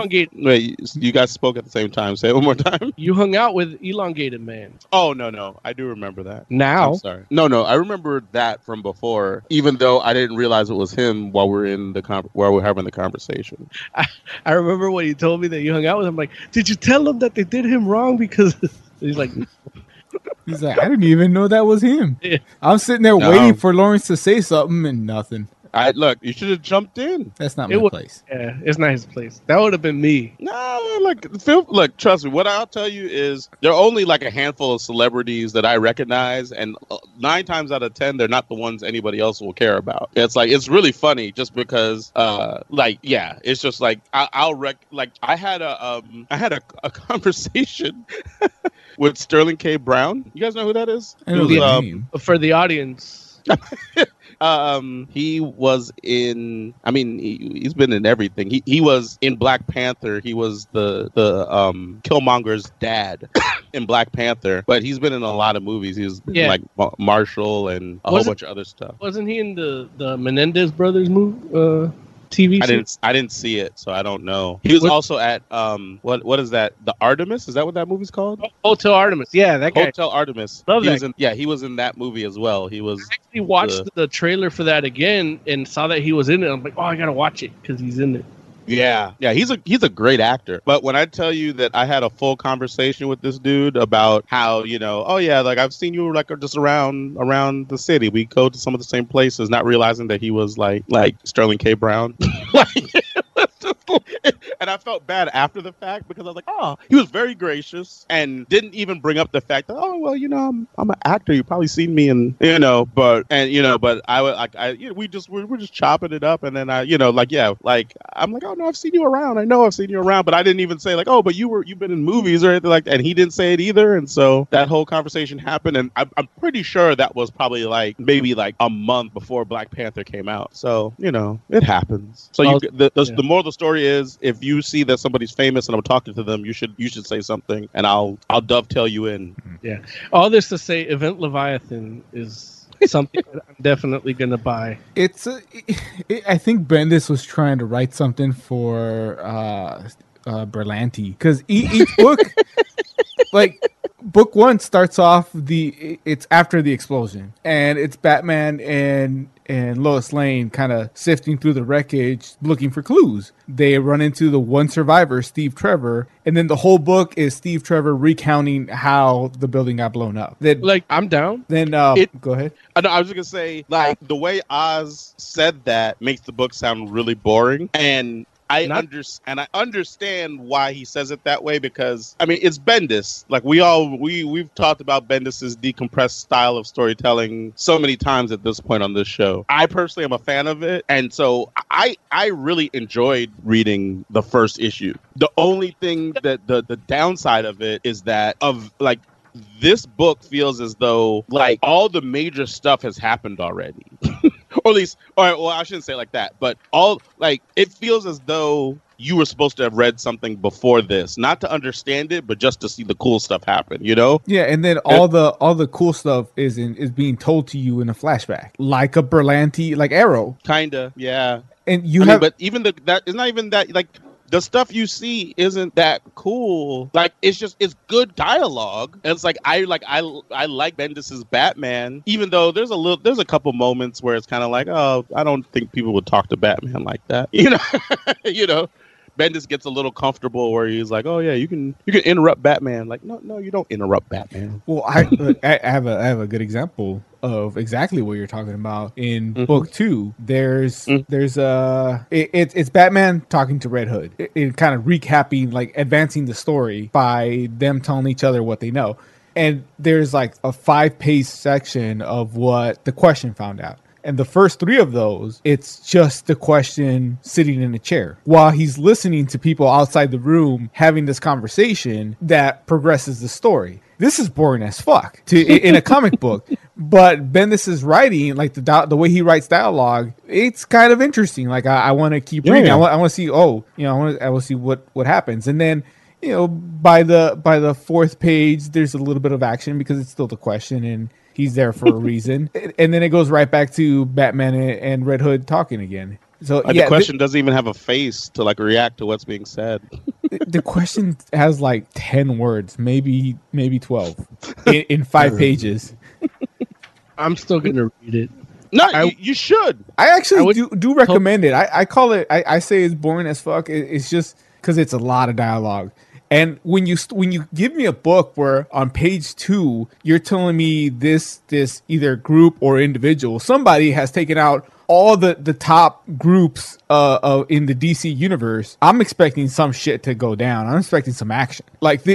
This thing is so big, they have to tell you that Superman's off the planet at the moment. Yeah. And then now let me ask this question, Oz, because I started reading issue 2, but I didn't get to finish it. And I had read issue 1 when it came out, but that was a while ago, so I had to reread it. just to kind of refresh myself for tonight. But so I understand that, okay, like maybe like, because you know how back in the day we would talk about DC events and the way that they would like do their tie-ins. And the tie-ins would basically be like the next chapter of the story. So it's like if you're reading the main event book, you have to get like the Wonder Woman tie-in, the Batman tie-in, the Superman tie-in, and then the issue 2 of the event book will pick up like after the events of all those 3 books, and stuff will like significant portions of the story will actually be told in those 3 issues. Now is I understand that issue 1 of Event Leviathan, like maybe like the last part of maybe the previous crossover,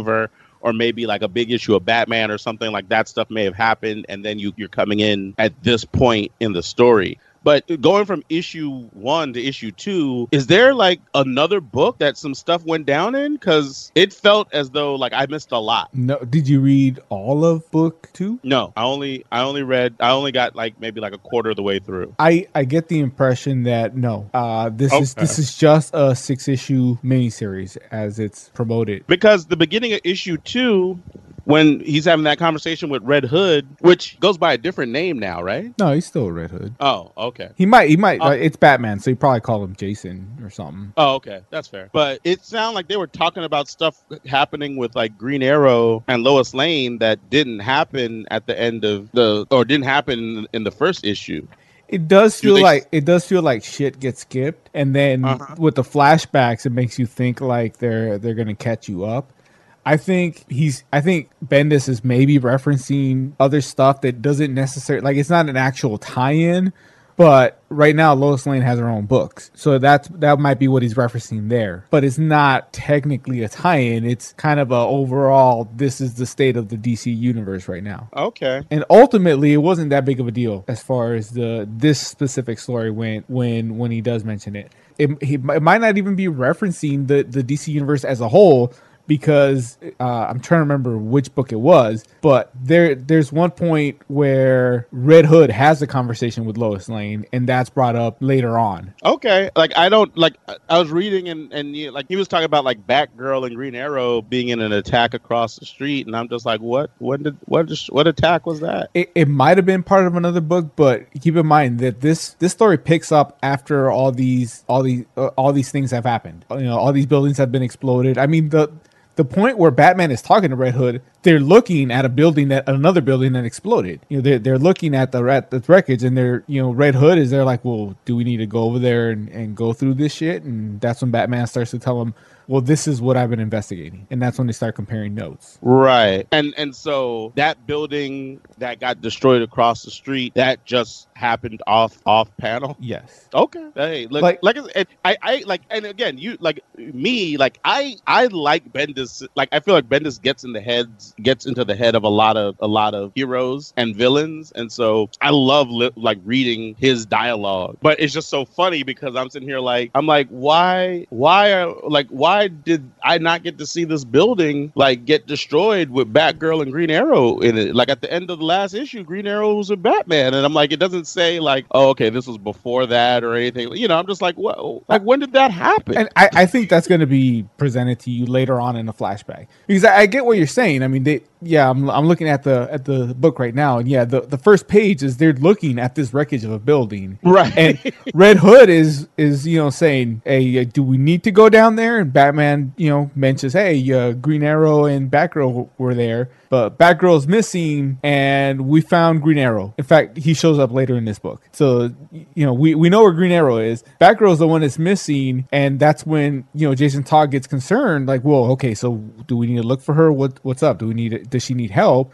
And the story in this book explains why Batman isn't like, he doesn't believe that she's dead, and that's the story of this book, of why the people that are missing he knows are not dead. That's the best I can do without spoiling it for you. I could just tell you, but I'm trying not to spoil it. I'm trying to just kind of guide you. Yeah. I hear you. Okay. Well, like I'll just read it, but I just like it's weird to me that like it feels to me as if I missed some stuff in between, because like I know that like again it's kind of like at the end of number 1 they're talking about assembling the team of detectives, and then at the beginning of issue 2 like Batman is talking about what the question has found. The team has already the team has already been assembled, but then they flash you back to how they found this information, and I think they flash you back to when the team gets assembled. I think each team member was investigating the case beforehand, right? Yeah, and it just happened to come together.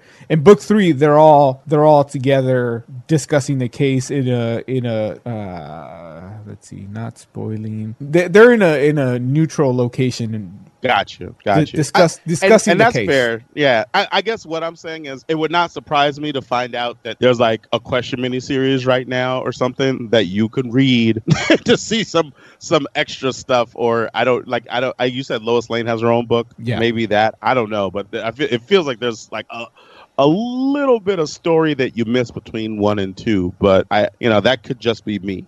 Yeah, well, that's the way this stuff is written, because I think he's gonna reveal to you stuff in flashbacks later on. Gotcha. Like I said, when Red Hood starts asking about when people start asking Red Hood about Lois Lane, you'll find out that Red Hood and Lois Lane had a conversation. Sorry, the cats are trying to kill each other. Yeah. Oh, so I should have turned the mic off.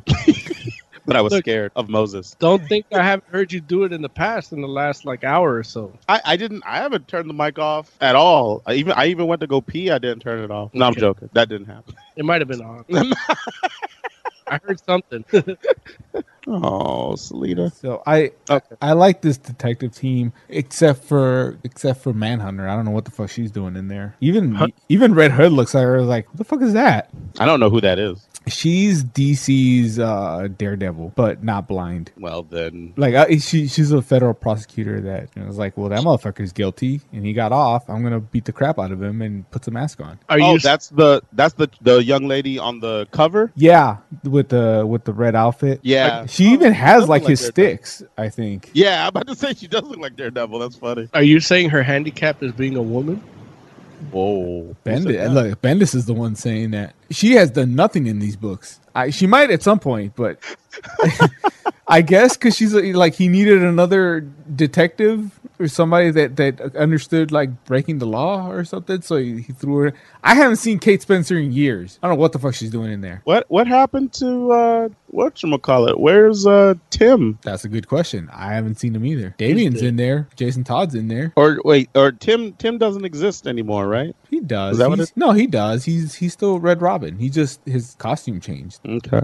He's still somewhere. I don't know. I haven't read a book with him in it. I just know that it was a big deal a couple weeks ago or a month ago that his costume is different now, even though it's still stupid. Yeah. So I guess he's in like Young Justice or something. Okay. But one of the books, he was in the cover, and that was it was a stupid story. That's why I didn't even mention it when we did the news. But this book is 3 issues in, 3 of 6. It'll keep your attention. I say boring, I just mean dialogue heavy. But good dialogue. Yeah, I mean Bendis does that. Dude can write. And I hate that first Miles Morales book for the same reason. It's like, because the idea is like, okay, you got a new Spider-Man origin story. Like, it's got to be like a reimagined version of Amazing Fantasy 15. And that wasn't it. He was just talking for 3 issues. Yeah. They didn't do any spidery thing for 3 issues. And if you read it in a trade paperback, like, it works because, the arc, the 3 issues is only, actually it's like 2. So it's probably like 30% of that trade paperback. But in buying 1 issue and then waiting a month for the other one, it didn't work for me. Hector Chat says Tim is too busy with the Titans. I guess that's okay. Good luck with that, Tim. I just, I'm like, Tim supposedly is the one that has the skills, the detective skills that rival Batman's, right? Yeah. I guess. The artist on this book is Maleev. So Bendis and Maleev together, you can't really go wrong. Although a lot of these issues feel like Maleev in a hurry. Yeah. I've seen it's his really stuff. Good, but you're right. His Daredevil stuff was like way better than the stuff in these books. So good. That Bendis Malieve Daredevil is like some of the best stuff. Look, that's probably why Manhunter's in there. Because like, hey, Malieve, you want to draw a female Daredevil? Well, yeah, that's what Echo was. Yeah. So it's not his best stuff, but he's still talented. It's still decent art. You guys know me. I'm like the most critical part of a comic book for me is the art. And I've thrown away books based on bad art. I don't give a fuck how good the story is. The art is the art is good. Not his best. Obviously, he was in a hurry. DC doesn't give as much time as Marvel, but he's still a talented dude. I mean, there's no splash page that I wanna buy and post in chat or anything. Right. That was a dig at you, Lawrence. I don't know if you got that. No, I heard it. Okay. I heard it. I was aware. I was like, oh, I think that's commentary on my Sabretooth post. Yeah. I don't care. Like that means there's more Sabretooth art for me to buy. Yeah. Do you buy original comic art? Not yet. It's whatchamacallit. It's expensive. Especially now, because you just lost your job. Who, me? Yeah. Why did I lose my job? What happened? Oh, because you did pre-production. You read everything we're going to talk about. You came prepared with news, and you were so. I was about to say, what the fuck is Moses? I was like, what? I'm like, who's been talking to you, Moses? What happened? What happened? That was gonna be my final thought. Was condolences on the loss of your job. Oh, you're hilarious, man. No, it was just one of those things where the stars aligned, man. That like and don't get me wrong, it was tight. Like I didn't start reading any of this. Well, like I said, I had read Leviathan issue 1 when it came out, so that I read that like 2 months ago. But I reread it, and then I read the I read the Breaklands joint, but I didn't get to do any of that until like 5 o'clock this evening. Oh. And it literally was just like, it just turned out that they were like quick reads, So yeah. But no, I still have my job that I had to do until this evening. I was like, what? Like the funny thing was, I had to put out a little bit of a fire this afternoon, like just before I did all that other stuff, like before I did the reading for today. And so when you said it like that, I was like, what? What are you talking about? Why don't I have a job? What? I'm like, what did you hear, Mo? Who you been talking to? I actually, while we're talking about your job, like I actually did meet somebody that prefers NOS over every other energy drink. So you did your job there. Hey man, it's one of those things where there are not a lot of them, but the ones that are hardcore, man. He says, "I just love the flavor." Yeah, no, it's good stuff. I gotta bring you the new stuff. Yeah. All right. Yeah. We should probably do Oz. You got the Heavy Metal Minute. Yeah, I posted a picture of Tim Drake's new costume, which was a new story. Apparently, it just looks stupid to me. Oh man, so ugly! Wow, is there no cape? That's what it looks like. I thought his cape was like a flying Apocalypse Angel thing. Wait, what? You know how Angel, when he became a horseman, he got like metal wings? Yes. That's what Tim Drake's cape reminded me of. The one like on the old costume? The metal ones, like from the animated, where he shot knives out of it. Got you. Yeah, that costume is really ugly. Like it looks like one of those like extra, like how somebody an artist gets asked to do a costume redesign and like goes too far with it. That's what it looks like. Like somebody that's like someone that you don't usually ask to do costume designs. Like, oh, I'm gonna knock this out the park. It looks like movie Eternals. It does. It's a weird brown too. Like I thought maybe the color on my screen was off because the old Robin costume next to it like doesn't look red either. But there's a bright ass fucking red pouch right there, so I know it's not a color thing on my screen. Yeah. The weird thing is like there's no remnants of it being a Robin costume at all. Like thematically, even you know what I mean. Like it's not even like same colors. There's no shape similarities. No kind of costume motif. Like if you didn't tell me that was Red Robin, I don't know that I would know who that is, and that's a bad thing. Like even if it's a new costume, you should be able to recognize who that's supposed to be. Yeah. The end. Yeah. Yeah. All right, let's do a Heavy Metal Minute. It's less than 8 days since Tool released Fear Inoculum, and already it's selling great. It's it did 260 something thousand album sales, and then another 200 to 250,000 stream albums, like the equivalencies. So basically every 1,000 streams is one album, and it has about 200,000 of those. And what's happening with that is that it is going to throw off Taylor Swift's album off the #1 spot in its second week. So Taylor Swift fans are pissed. They're, on Twitter talking about, Grandpa's finally figured out how to use iTunes and shit like that. They're telling people that respond that are happy about those sales to shut the fuck up and take care of your wife and kids or some shit. So yeah, they're coming after us, the people that like Tool. Another interesting tidbit is that none of these album sales are part of any tour bundle where you get the album too. You know what I mean? So it doesn't count as an album sale. Whereas Taylor Swift sales include the if you buy the concert ticket and get an album, that counts as an album sale as well. A lot of other bands do that too. Metallica did that, and Guns N' Roses did that. I think AC/DC did that. I know Ghost for sure did that, but it didn't count towards their sales, or they didn't brag about it. I don't know. It didn't do what Tool did, but that's that. In other news, Monuments canceled their North American tour and fired their management. Basically, they were going to go on tour in the U.S., and their management never got on board to getting their visas and kept them in the dark, and basically told the guys that, it's in the process. Then the time for the tour comes, and boom, no visas. So they fired their management. And what sucks is Monument is probably a band you haven't heard of, and very few people have, because they're a relatively young band, to the point that, these dudes that were going to go on tour in the U.S. quit their job to go on tour. So now the band isn't touring, and they don't have their day jobs anymore. Those jobs were given to somebody else.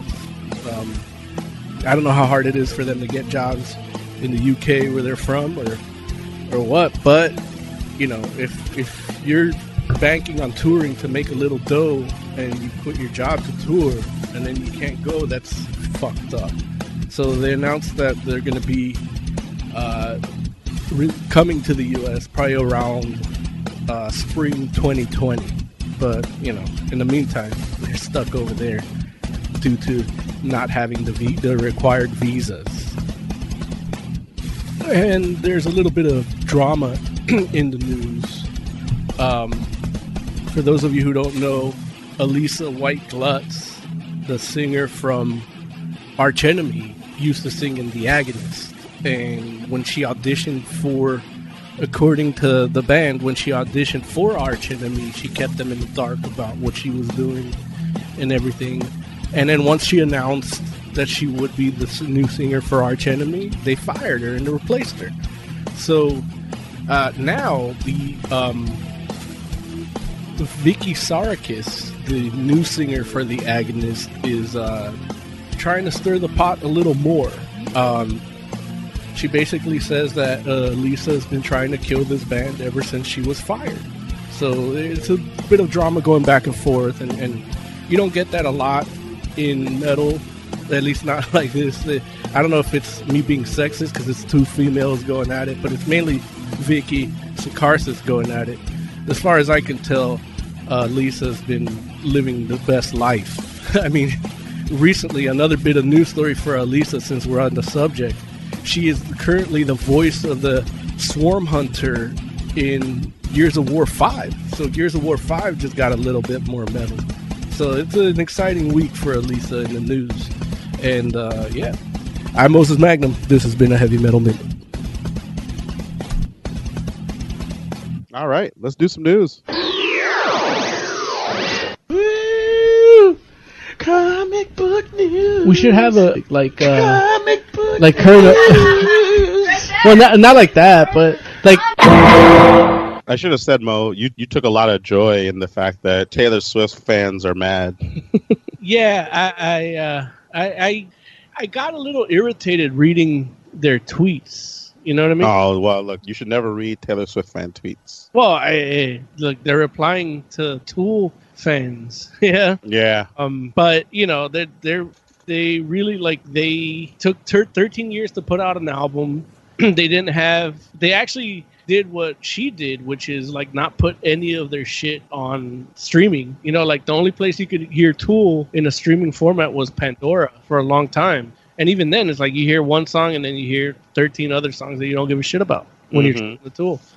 And that's what she did too, which gave her, you know, her a little bit of her mojo. But yeah, they're mad because she's only going to be on top for like 2 weeks. Like the projections, they're going to win because the Tool fans are actually buying it. You know what I mean? Right. And, not just streaming it. So we're streaming it and buying it. And, you know, I was trying to get concert tickets, which is a whole other thing too. But they're not even including those sales into that. So, yeah, I did take a little joy that, you know, the response that Tool's gotten has been really good in terms of critically, and you know they came from a hiatus and straight to the top. No gimmicks, no nothing. I mean, I guess the just waiting, the music. Yeah, just the waiting is a gimmick, I guess. But no, like the music wasn't done probably. Oh well, yeah, that's another bit of news that I didn't get to in a minute because I didn't want to go too long. But it was ready to come out in 2011. So like. What? Everything you hear is like they're like, oh yeah, you know, when they asked them like how did you, they asked Maynard the singer, like, how did you realize it was the right time? It's like, well, no, it sounded amazing in 2011, and then you know we just released it now. Yeah. So why'd they do that, you think? I think Tool has been plagued with lawsuits and management issues almost for the entirety of their existence. So they never really if they put out, in 1992 they put out their first EP, 5 songs. It was great, people loved it, and then they put out another album, and none of that EP was in that album. Like they did a whole new shit. So then they're trying to rush them to do another album, and they're like, whoa, like we're gonna do it when it's ready. And then you know they still kind of rushed it in terms of putting it out on their end because they put it, you know, they just did it and put it out. Then after that they had to sue their own management for their own rights and everything because they're getting rushed to do it again, and they're like, we're not going to do anything. Yeah. Wow. Like fuck this. And then so a lot of those things hadn't been ironed out in terms of streaming and everything from that lawsuit. So I feel that they had, if we're going to put out something where the game is streaming, like we don't want to fuck ourselves up, you know, because you know, why give everybody else the money? You know, like if everybody's doing, you know, if a SoundCloud rapper can make more in little stream royalties than they can from their method of doing business in the music industry, like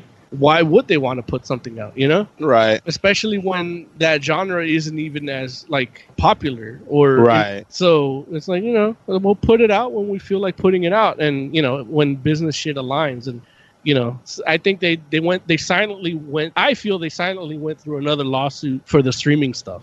Oh, gotcha. And that's right. I really feel that even like one of the songs on this new album, because I did the story that they debuted songs playing live when they were doing the little tours in the year, and one of the songs that it's on the album they actually played when I saw them 2 years ago, called Chocolate Chip Trip, and it just seemed like a little, you know, like they were just, you know, vibing with the music, like jamming, not like a structured song. And then on the album it's that jam, like in between songs. So yeah, I should have broke that news back then, but I didn't. It's okay, Mo. Oz, what are you doing with these dupe pictures in chat? They always ask for dupe in chat, so I figured he's fulfilling that.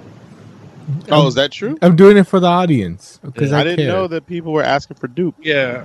I forget who it is. I think it's Billy OK, or it's usually Billy. Yeah, but other people appreciate it when dupe is brought up. Did we bring up dupe? No, but we brought House of X and stuff. Are those images not cool? Oh no, there's nothing wrong with them. I was just curious. I didn't see anybody ask for it, but I just missed it. We should have talked about Giant Size Ecstatics when it came out. Yeah, we should have. That sounds like a you book. Well, I mean, not really me. It's more of a Moses book. Yeah, it's my book. Ecstatics? Like Moses, the Ecstatics fan, and it's not to say that I'm not. It's just that that was kind of during one of the short hiatuses I had from comics. Like Ecstatics was like really happening in a real way, and I wasn't able to buy books, and so I kind of missed it. I would have to go back and I've learned about the characters since then, but it's not an era that I'm like as familiar with because I didn't buy them. I did buy Giant Size Ecstatics though. I just didn't read it. There's a current Ecstatics book? Yeah, it came out like a month ago. Yeah. What? I think it was just a one shot though. Yeah. Like a thick one shot or like a regular size one shot? No, it's giant size. So it's not, and don't get me wrong, it's giant size by today's comic book standards, but it's still a pretty decent sized book. Yeah. Yeah. While we're on the subject, there is a documentary in production right now. It says it's a documentary that questions the existence through the life and it questions existence through the life and career of comic book artist Mike Allred, which is one of the creators on Ecstatics. Yeah, so I'm excited about that. Okay. Huh. February 4th, 2020. Ecstatics, The Complete Collection, Volume 1. Paperback, $40. It'll probably be 20. Peter Billigan and Michael Alfred reboot X-Force into the reality stars Ecstatic. Allred. Yeah, Michael Allred. That's what I said. What did I say? You said Alfred. Oh, well, there you go. Ecstatics is tight, but Atomics is what. But that was essentially like every character more or less in Atomics was reimagined in Ecstatics just under the Marvel brand. Why would they not put Dupe in this cover? That's because he's busy. I mean, he's in the book, right? He has to be. I would assume, but I haven't read it, so I don't know. Well, it hasn't come out yet. That's the X-Force cover. Like that. Look, that's the cover. That's the image they're showing me on this pre-order for Barnes and Noble. Yeah, but that probably isn't the cover for the actual book. No, that for Giant Size Ecstatics. No, for the omnibus thing. This is Ecstatics, The Complete Collection, Volume 1. Because that was the cover for one of the comics, I think, before they actually found Duke. Wow, that's 500 pages. Yeah. I mean, Ecstatics went a good while until Brian Michael Bendis took over. And then the page count went down because it's all words. Like, you might as well read a novel. Well, no. It's just they did restructuring with X-Men. Like, they went into more of these, this was back when they were doing stuff before Disassembled. Once Disassembled and Secret War happened, like, the status quo changed for Marvel. And there was really no room for Ecstatics. Or that X-Force, I guess. I did not think we were going to do an Ecstatic story today. It's your fault. Probably. But yeah, Larry, in the news, we talked about... What did we talk about in that? We're going to have a black Batman. Oh, yeah. I made the argument we've had one. We've had two. Yeah, but that's wrong. They're not really Batman. No, they're not Batman. I mean, they weren't Batman. Like, their title wasn't Batman of their books. Well, the front runner to take over in this story is one of those. It's Luke Fox. Yeah, but he wasn't, he's never been Batman. He was the Batman of Africa. No, but I don't even think Luke Fox was the Batman of Africa. No, he's that guy that wears yellow with the Batmanium, right? No, that's a different guy. He looks like Batman Beyond, but blue and glowy. Yeah, like when Luke Fox took over, he was in Gotham. He was like part of like the Bat family. He wasn't in. Yeah. I don't think he ever even went to Africa. Yeah, because that was David Zimbabwe. Zimbimbe. Yeah, something like that. Yeah, he was a kick-ass Batman, and he was like the Batman of Africa, but that's in the same way like how Knight and Squire, like Knight is the Batman of England, but he's not Batman. The better example is the El Gaucho, which was the Batman of South America or some bullshit. And he didn't even have like a mask; he had like a bandana. That's the example you want. I gotta look at this guy up. The thing about it is that none of those, even like, I didn't want to say it in the text, the pre-production text, because we're really doing this for the air. none of those ever replaced Bruce Wayne. No. And the story is that one of these black dudes is going to replace Bruce Wayne. Which is kind of ridiculous, just because the whole thing with Batman is... You said it. Well, no, it is. Just because the whole thing is like the reason why you replace... Like, initially, you're trying to make it seem as if it's the same guy. Like, and that's why, you know, you kind of had, like... I mean, honestly, things end up kind of not falling apart, but, like, things change when it's not Bruce Wayne. You know, in the case of, like, Jean-Paul Valley, it's like, you know, he started getting much more brutal, and cats were like, this is not the same guy. Right. Or even... And then, even when Dick was Batman for a while. Right. Yeah, like, his villains realize that what the fuck is he smiling all the time? Right. He was too light, and he's like, that's not the same guy. And it's like, you know, and that, like, things change because it's like, okay, well, that's not Batman. And it's like, okay, well, Jean-Paul Valley and Dick Grayson had the advantage of being white guys with a decent chin. And so, you know, they can at least get the benefit of the doubt until they speak or act funny. But if you put a black guy in the cowl, it's like, nobody's going to be like, oh, it's Batman. They're going to be like, who's this? I would like to point out that during the Batman Incorporated era, there was a bat cow. A bat cow? Yeah. It was a cow. It was a bat. It was a cow. Bat cow before the Batman Incorporated era, hasn't there? He's got you talking like him. I know, right? Exactly. Yeah, because it's a Morrison thing. You know how Morrison digs deep. Yeah. Anyway. I mean, technically, we've already had a black Batman because when Stan Lee did Batman, he was black. I mean, I think... Actually, I'm waiting for Mo now. Oh. Yeah, he was black when Stan Lee did it. And just imagine Stan Lee creating Batman. Oh, yeah, but that wasn't Bruce Wayne, right? His name was Bruce Wayne, but he was a black guy. Oh. And he wasn't rich. Wait, isn't that the dude that was like a bat? Like, wasn't that Man-Bat? No, his costume looked more like a bat than Batman's, but he was like a dude that was a wrestler in high school, and you know, of course, he had a little bit of tragedy in the inner city. And oh yeah, no, I'm bringing it up now. Yeah, the mask actually looks like when he wears it, like it actually looks more like a bat. I'll post that in chat. Like Batman Noel, only Batman what? Only darker. Yeah, only darker, like a little more Dominican. Wait, so doesn't that count as the first black Batman? I mean, it does to me. No. No. Oh, because Stan Lee did it, and you hate Stan Lee. Yeah, everyone knows that about me. My searing hatred for Stan Lee. Everyone knows that about Lawrence Young. He got bit by a radioactive bat. Yeah, so I don't know. I don't know what to say about that. It just seems like a strange thing. I wanna. Hmm? I want to read it just to see how they do it, because with actually I don't remember with Jean-Paul Valley, but I know more recently when Grayson took it over, they still kept up the facade that Bruce Wayne was around. They had a Bruce Wayne double to make people think Bruce Wayne was around. So you could still do. I mean, you know, Bruce Wayne can still be around, but now Batman's black. Like, so now, like, what charade are you gonna, like, how are you gonna present that this is you can't hide that this is a different dude, is my point, I guess. That's exactly what I was saying, yeah. It's ridiculous. And I don't know, I don't understand why DC seems like they stumble over their, like, black characters specifically for some reason, which is crazy because they have good ones that they just don't use right. You know, why make a black Batman when you could just like further try to push like Black Lightning? Some people think Black Lightning will be the next black Batman. Oh, now, do you think that the Black Robin doesn't count because they don't call him Robin? I mean, if you don't call him Robin, then it's not a Robin, right? But I mean, he was Robin. He was a Robin for when there was that.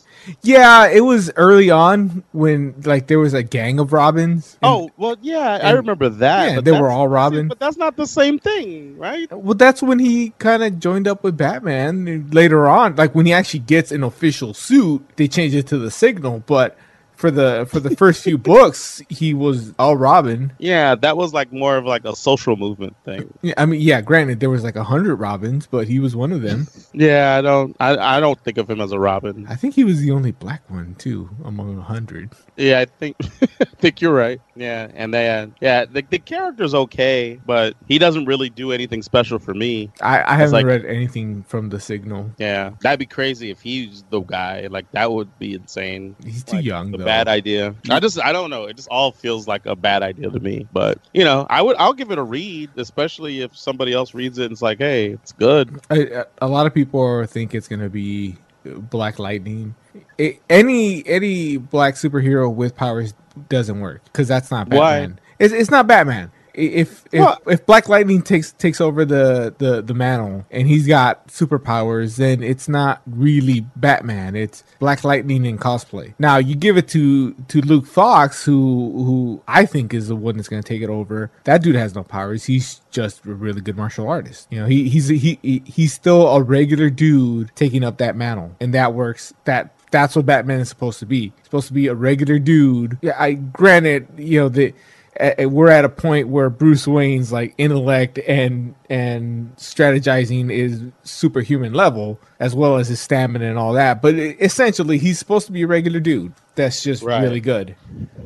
So I wouldn't want to see anybody with superpowers take over that role. Yeah, that was one of my problems with John Paul Valley, because John Paul Valley had superpowers. I don't like it either way, whether they have superpowers or not. It just seems like a little like too much for me, but maybe there'll be a good story reason for it to happen, and it'll work. And that's an argument I've made before, where why not just create another character? But I also realized that they could create another character, a black Batman, and nobody's gonna care because, like I said, we've had two. I mean, I cared. You cared, but you can't sustain a comic book series. I mean, how many Batwings did you buy? You're correct. How many Batwings did you buy? I bought a lot of them. You bought almost all of them. Yeah, like I bought like the new 52. Like I bought all of the David Zimbabwe run. And then the transition to Luke Fox. I still bought those because it was good. The books were well written and the characters were good. But well, you're the only one. It's like I guess DC probably lost interest because like the characters the series stopped, the characters faded away, and now they're like, well, you know what we need? Black Batman. And it'll be Idris Elba. Because every time you want to put a black guy in a white man's space, Idris Elba's the go-to. They should get that Sterling K. Cooper guy that you talked about. Is it Sterling K. Brown? K. Brown, yeah, that guy. It's like Sterling K. Cooper. I did that on purpose because Sterling Cooper was that agency in Mad Men. P.I.? Mad Men. Oh, Mad Men. Oh, gotcha. You know that documentary about the good old days? Right. There it is. What the hell has Sterling K. Cooper done that you like? What? You weren't listening when we were talking about it? Oh, what? Black Panther? What? No. Black Panther, Hotel Artemis. Well, he did the whatchamacallit, the Menendez brothers. Yeah, they're good. Well, that's some old shit. We haven't talked about that in like 2 weeks. What, the Menendez brothers? Yeah. That was last year. No, we talked about them like a week ago. Like Joe talked about how they killed their parents. Yeah, and they weren't white, right. But they were pretty much white. He did the People versus O.J. Simpson. Oh, that's what he did. That's the one he did. He was really good in that. It's either that or I know a lot of people love This Is Us. He's in that too. This Is Us. I don't watch any of that crap. This Is Us is like a drama that's depressing and people like to watch it and cry afterwards. Oh yeah, I did see that. Wait, no, did I? No, it's a TV show. So yeah. Oh no, I didn't see that. No. I was thinking When They See Us. That's what I saw. Yeah, This Is Us. I'm not watching at all. That's the one with Milo Ventimiglia. Yeah, with Milo, Domino, and Deadpool face with a mustache. I don't know what that means, but I'm not watching it either way. Because Domino and the Deadpool 2 has Ventimiglia disease. Oh, which is like her eye. Yeah. Like the light skin on the one eye is just like his shadow. It's D-Vitamiglia. I should do that. I should take a picture of Zazie Beetz, and on her eye, it just Photoshop Ventimiglia like naked. Yeah. Tiger Claw in chat says Sterling K. Brown is the voice of one of the pigs in Angry Bird movie 2. Nobody saw that. Guess what I'm watching next? Like Angel Has Fallen has been taking #1 for like the last 2 or 3 weeks. It came out already? Yeah, it's been the #1 movie like 2 or 3 weeks in a row. Yeah, I in the news, Larry, since we are on the topic of news, people have reported that there was empty rooms for this Labor Day re-release of Spider-Man Far From Home. Oh, yeah? Yeah, like people didn't give a shit about it coming back. They weren't excited about the 4 extra minutes? No, nobody gave a shit. I'm surprised people watched Endgame for like that 1 extra, minute and a half scene? Yeah. But, the news did come out that, the Sony thing like a week before that. So probably people were like, it doesn't matter anymore. Nobody... Like everybody was, in that thing that I told you that I recorded for the bonus mini-sode. The guy was like, man, and they revealed his aura and they revealed his identity. And like, yeah, and you're not going to see any of it. Like, you're not going to see how that plays out. Well, now that's you think they're not going to continue that storyline? They probably not, because that was Marvel. That was, like even if they were gonna, if they do continue it, they're not gonna do the job that the guys that Because say what you will, Larry, I know you hate Marvel. Everyone knows that about me. Yeah, but they had good people, at least coming up with partly good ideas till they fucked it up and changed it. Like they got here Crystal's Gauge and all that they kind of draw from, Yeah, I do know. But if Sony gets smart, they'll hire like a Seb Wells or somebody to at least consult or do the first draft. Like if they were really smart, they'd hire him to do the final draft. Like, okay, right. Here's what you have, but Seb Wells, you make it Spider-Man, or even the dude, that dude's too busy, he can't do it. But the dude that did Sabrina and Riverdale, like he could do good Spider-Man stories. Do you think probably? No, he did. Like he wrote Friendly Neighborhood Spider-Man. Oh, I didn't read Friendly Neighborhood Spider-Man. Like I think that's how he got his start in comics. That was the non-continuity, like you didn't have to be bogged down by the continuity book, right? No, it was because the one that he did was during, I believe it was during Civil War, but it dealt not so much with Peter being Spider-Man and Iron Spider and all that. It dealt with more of him being the chemistry teacher. Oh, okay. It's all that, Got you. Do you think they're gonna ignore that whole thing that everybody knows his identity, or do you think now that Sony has it back, they can do the Mephisto story, like the Mephisto story? Yeah, where he erases everybody's knowledge, but he loses Mary Jane, and then you don't have to pay Zendaya anymore. Well, look, that's not Mary Jane. That's Mary Jane. Now they can fix that. That's not Mary Jane. That's Michelle Janet, whatever her last name is. That's MJ. MJ. Not Mary Jane. Don't get it twisted. Okay, but the point is... She'll never be Mary Jane. Point is, Sony has Mephisto. Yeah, I mean... So now they can do that. As far as I'm concerned, MCU lost it, Mary Jane. Or do you think they're going to just not acknowledge that happened at all? Look, if anything, they're going to have more of a J. Jonah Jameson presence now because they can give him his hair back. Wait, so does Sony have rights to Mephisto? Well, technically the Ghost Riders were Columbia Pictures, but they're distributed by Sony. Like they're owned by Sony, basically. They're owned by Marvel, MCU now. Yeah, the Ghost Rider license is Marvel again. That's why it was in S.H.I.E.L.D., remember? Does that include Mephistopheles? Well, I don't... Let me put it like this. I don't know that Mephisto is part of the Ghost Rider license, but it doesn't strike me that it's part of the Spider-Man license either. It's like... It'd be more likely that it's a Ghost Rider license than it is a Spider-Man, but even then, I don't think it'd be a Ghost Rider one exclusively. No, it's probably like a general in some kind of general character pool or something. It might be MCU already, and nobody really wants to use him because Disney don't want to use him because he's the devil, and Disney don't want to do that. Like they told, who was it? I think it was in the news today. It's not comic news, but since we're in the news topic, Kristen Stewart revealed that they told her that she couldn't be in the Marvel movie because she was a lesbian. Dang, no way. Yeah, Kristen Stewart's a lesbian. Yeah, wasn't she banging Pattinson for like 5 years? That was a movie. Like that's No, they were also together in real life. No. They were. That's a fake thing for so that the tabloids have something to talk about that promotes the movie without them having to pay for commercials. But like the what third challenge. What does her being a lesbian have to do with her being in the movies? Because like they have gay characters in the MCU. Do they? Yeah, I'm pretty sure they do, don't they? No, I mean, you said they do. Not you're pretty sure they do. You said they do. They do Valkyrie. I mean, I don't know if Valkyrie would count, but there wasn't she any does. lesbians Like in the Netflix stuff.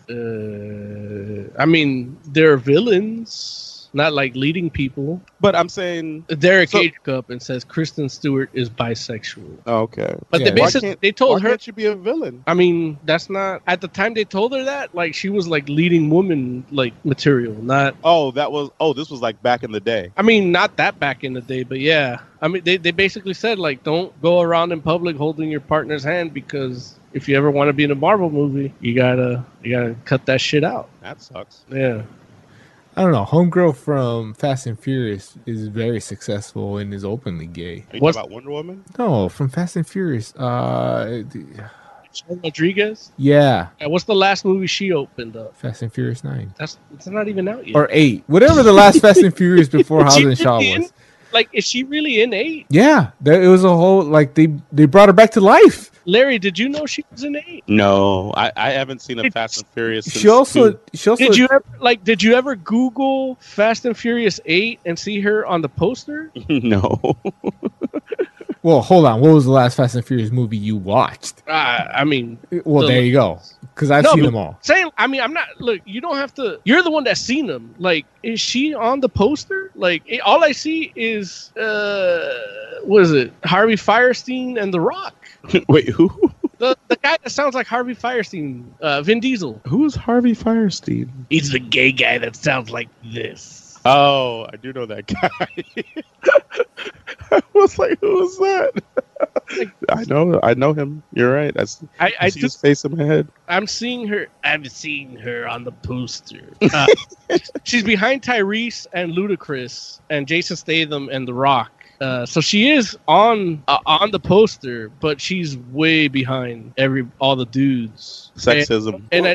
But I also know, like, when I saw the trailers for that, I didn't know she was in it, and all I really saw was that they were hunting the Harvey Firestein sounding motherfucker, and that's it. Like, it's Fast and Furious Winter Soldier. Right, but she let, because it's Vin Diesel's character going bad, and so you mean she's Vin Diesel's girlfriend in the whole series. So she's the one that's like, oh, he's not really bad. Something's going on. Yeah. Okay. So she's the lead. Like, she's the main one trying to bring him back to the good side. No. I'm asking. Ultimately, the main one ends up being The Rock because he's such a huge star. She's the one convincing the team that he's not bad. That she lead a movie even though she's a lesbian. Right. She has led movies. She had like another movie where she's like a transsexual. The last movie she led, and you said Fate of the Furious. Now you're telling me that she's not leading it. Well, that's an ensemble movie. Nobody's leading it. But I asked you which one was the last one she led. What's the name of it? She plays a transsexual. What big summer blockbuster is that? Oh no, that's Crying Game reboot. The Assignment. That open to how many seats? How many screens? Yeah, how many screens? You have to make you look that up, huh? Yes, because if she led, like, they told Kristen Stewart, you can't be in a Marvel movie. That's essentially saying you can't be a superhero leading woman in a blockbuster movie. Now you're telling me that she is defying that. Give me an example of her defying that. Fate of the Furious. we literally spent 10 minutes saying how she didn't do that in Fate of the Furious. That's only because Vin Diesel tries to take over everything. And The Rock is such a presence. I asked you which was the last movie she led. You told me that, and it's not the case. Now tell me which one's the last one that she led. Let's see. Exactly. Well, you're not going to count The Assignment because that's. Well, no. I mean, I'm willing to count it. Just tell me how much money it brought in ticket sales. Not much. Yeah. Oh, she didn't lead that. Let's see. Battle of Los Angeles. Oh, geez. Yeah, she didn't lead that either. I watched that movie. I forgot she's in it. Blue Crush. That's when people thought she was straight, and she still didn't lead that. That was the other white woman that nobody gives a shit about now. Oh, Girl Fight. Girl Fight. To be more specific, we're not sure which white woman that one is. Well, look, it doesn't matter. Like, got you. She's over 30 and nobody gives a shit about her. I guess Girl Fight came before Blue Crush, so that was her breakout role. Yeah, Girl Fight was a great movie. And that was when people gave a shit about independent movies. So it wasn't even like a blockbuster; it was critically acclaimed. Tropico de Sangre. Yeah, there you go. Again, I mean, all I asked was for you to make a case, and now you just got to play that wrap up music because I got to watch BH 90210. Is that not done yet? No. Hilarious. Derek H said ScarJo's Black Widow movie didn't get greenlit until after she got engaged to Colin. Is that Yost? Jost? How do you say that? Yost, yeah. Who is that? That's the guy from Weekend Update on Saturday Night Live. Oh, really? Yeah. But you don't even know that. Like, if it was the other dude, then Michael Che. No, not Michael Che. The other guy. Yeah, like what? That guy doesn't even. Well, when Chick says like, "Oh, he makes me laugh." Like, yeah, not that guy. That guy, like, yeah, Che will be that guy, and like I can see somebody like ScarJo going for him, but Colin Jost is like, really? I guess she just wants to be with a white man, like. Is that what the takeaway from that? I guess this was me. He's just the whitest a white man could be. That's kind of hip but funny, but not. He's not. They're not giving him $60 million for a special. You know what I mean? Yeah, that's true. Like he really just plays off really well with Michael Che. Like I don't.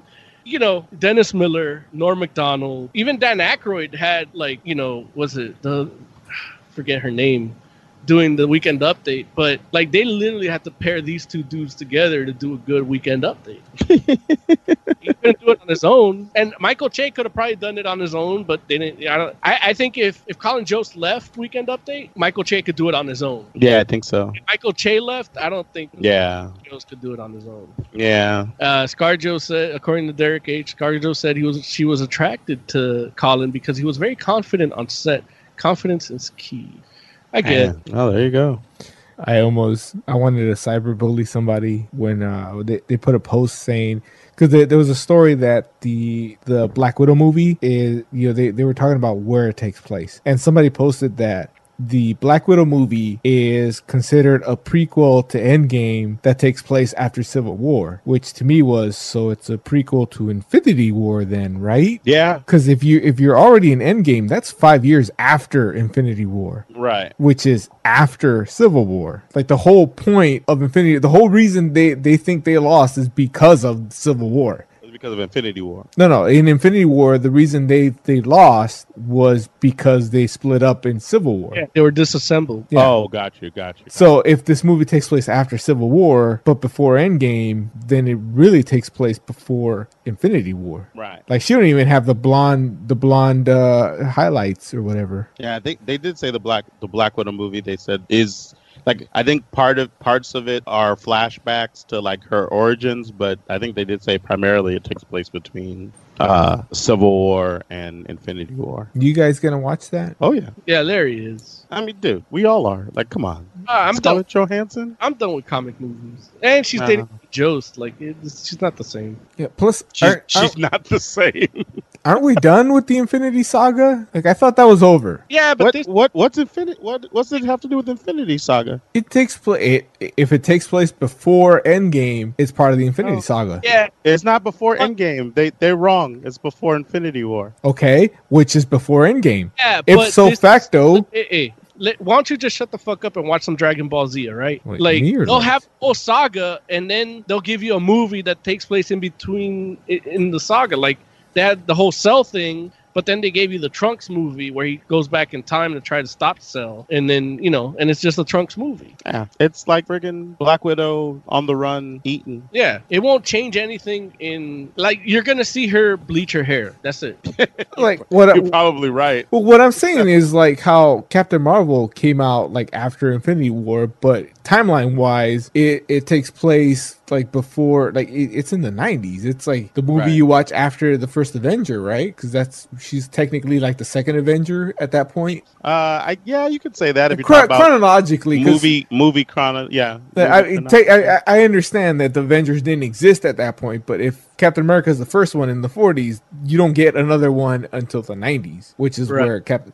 So even though it came out Infinity War, you shoehorn that in. Like if you try to Google the MCU timeline, they're gonna put Captain Marvel before a whole shit ton of movies. So Black Widow is going to be thrown in that timeline. It's not going to be. It's not Phase 4, wherever the fuck they are. Right. At least, no, it shouldn't be. But who knows? By the end of the movie, who knows where we'll be? I know. It might be the resurrection of Black Widow. No, they're not. I know where I'll be during the whole thing. I'll be at home. Watching Beverly Hills. Yeah, BH 90210.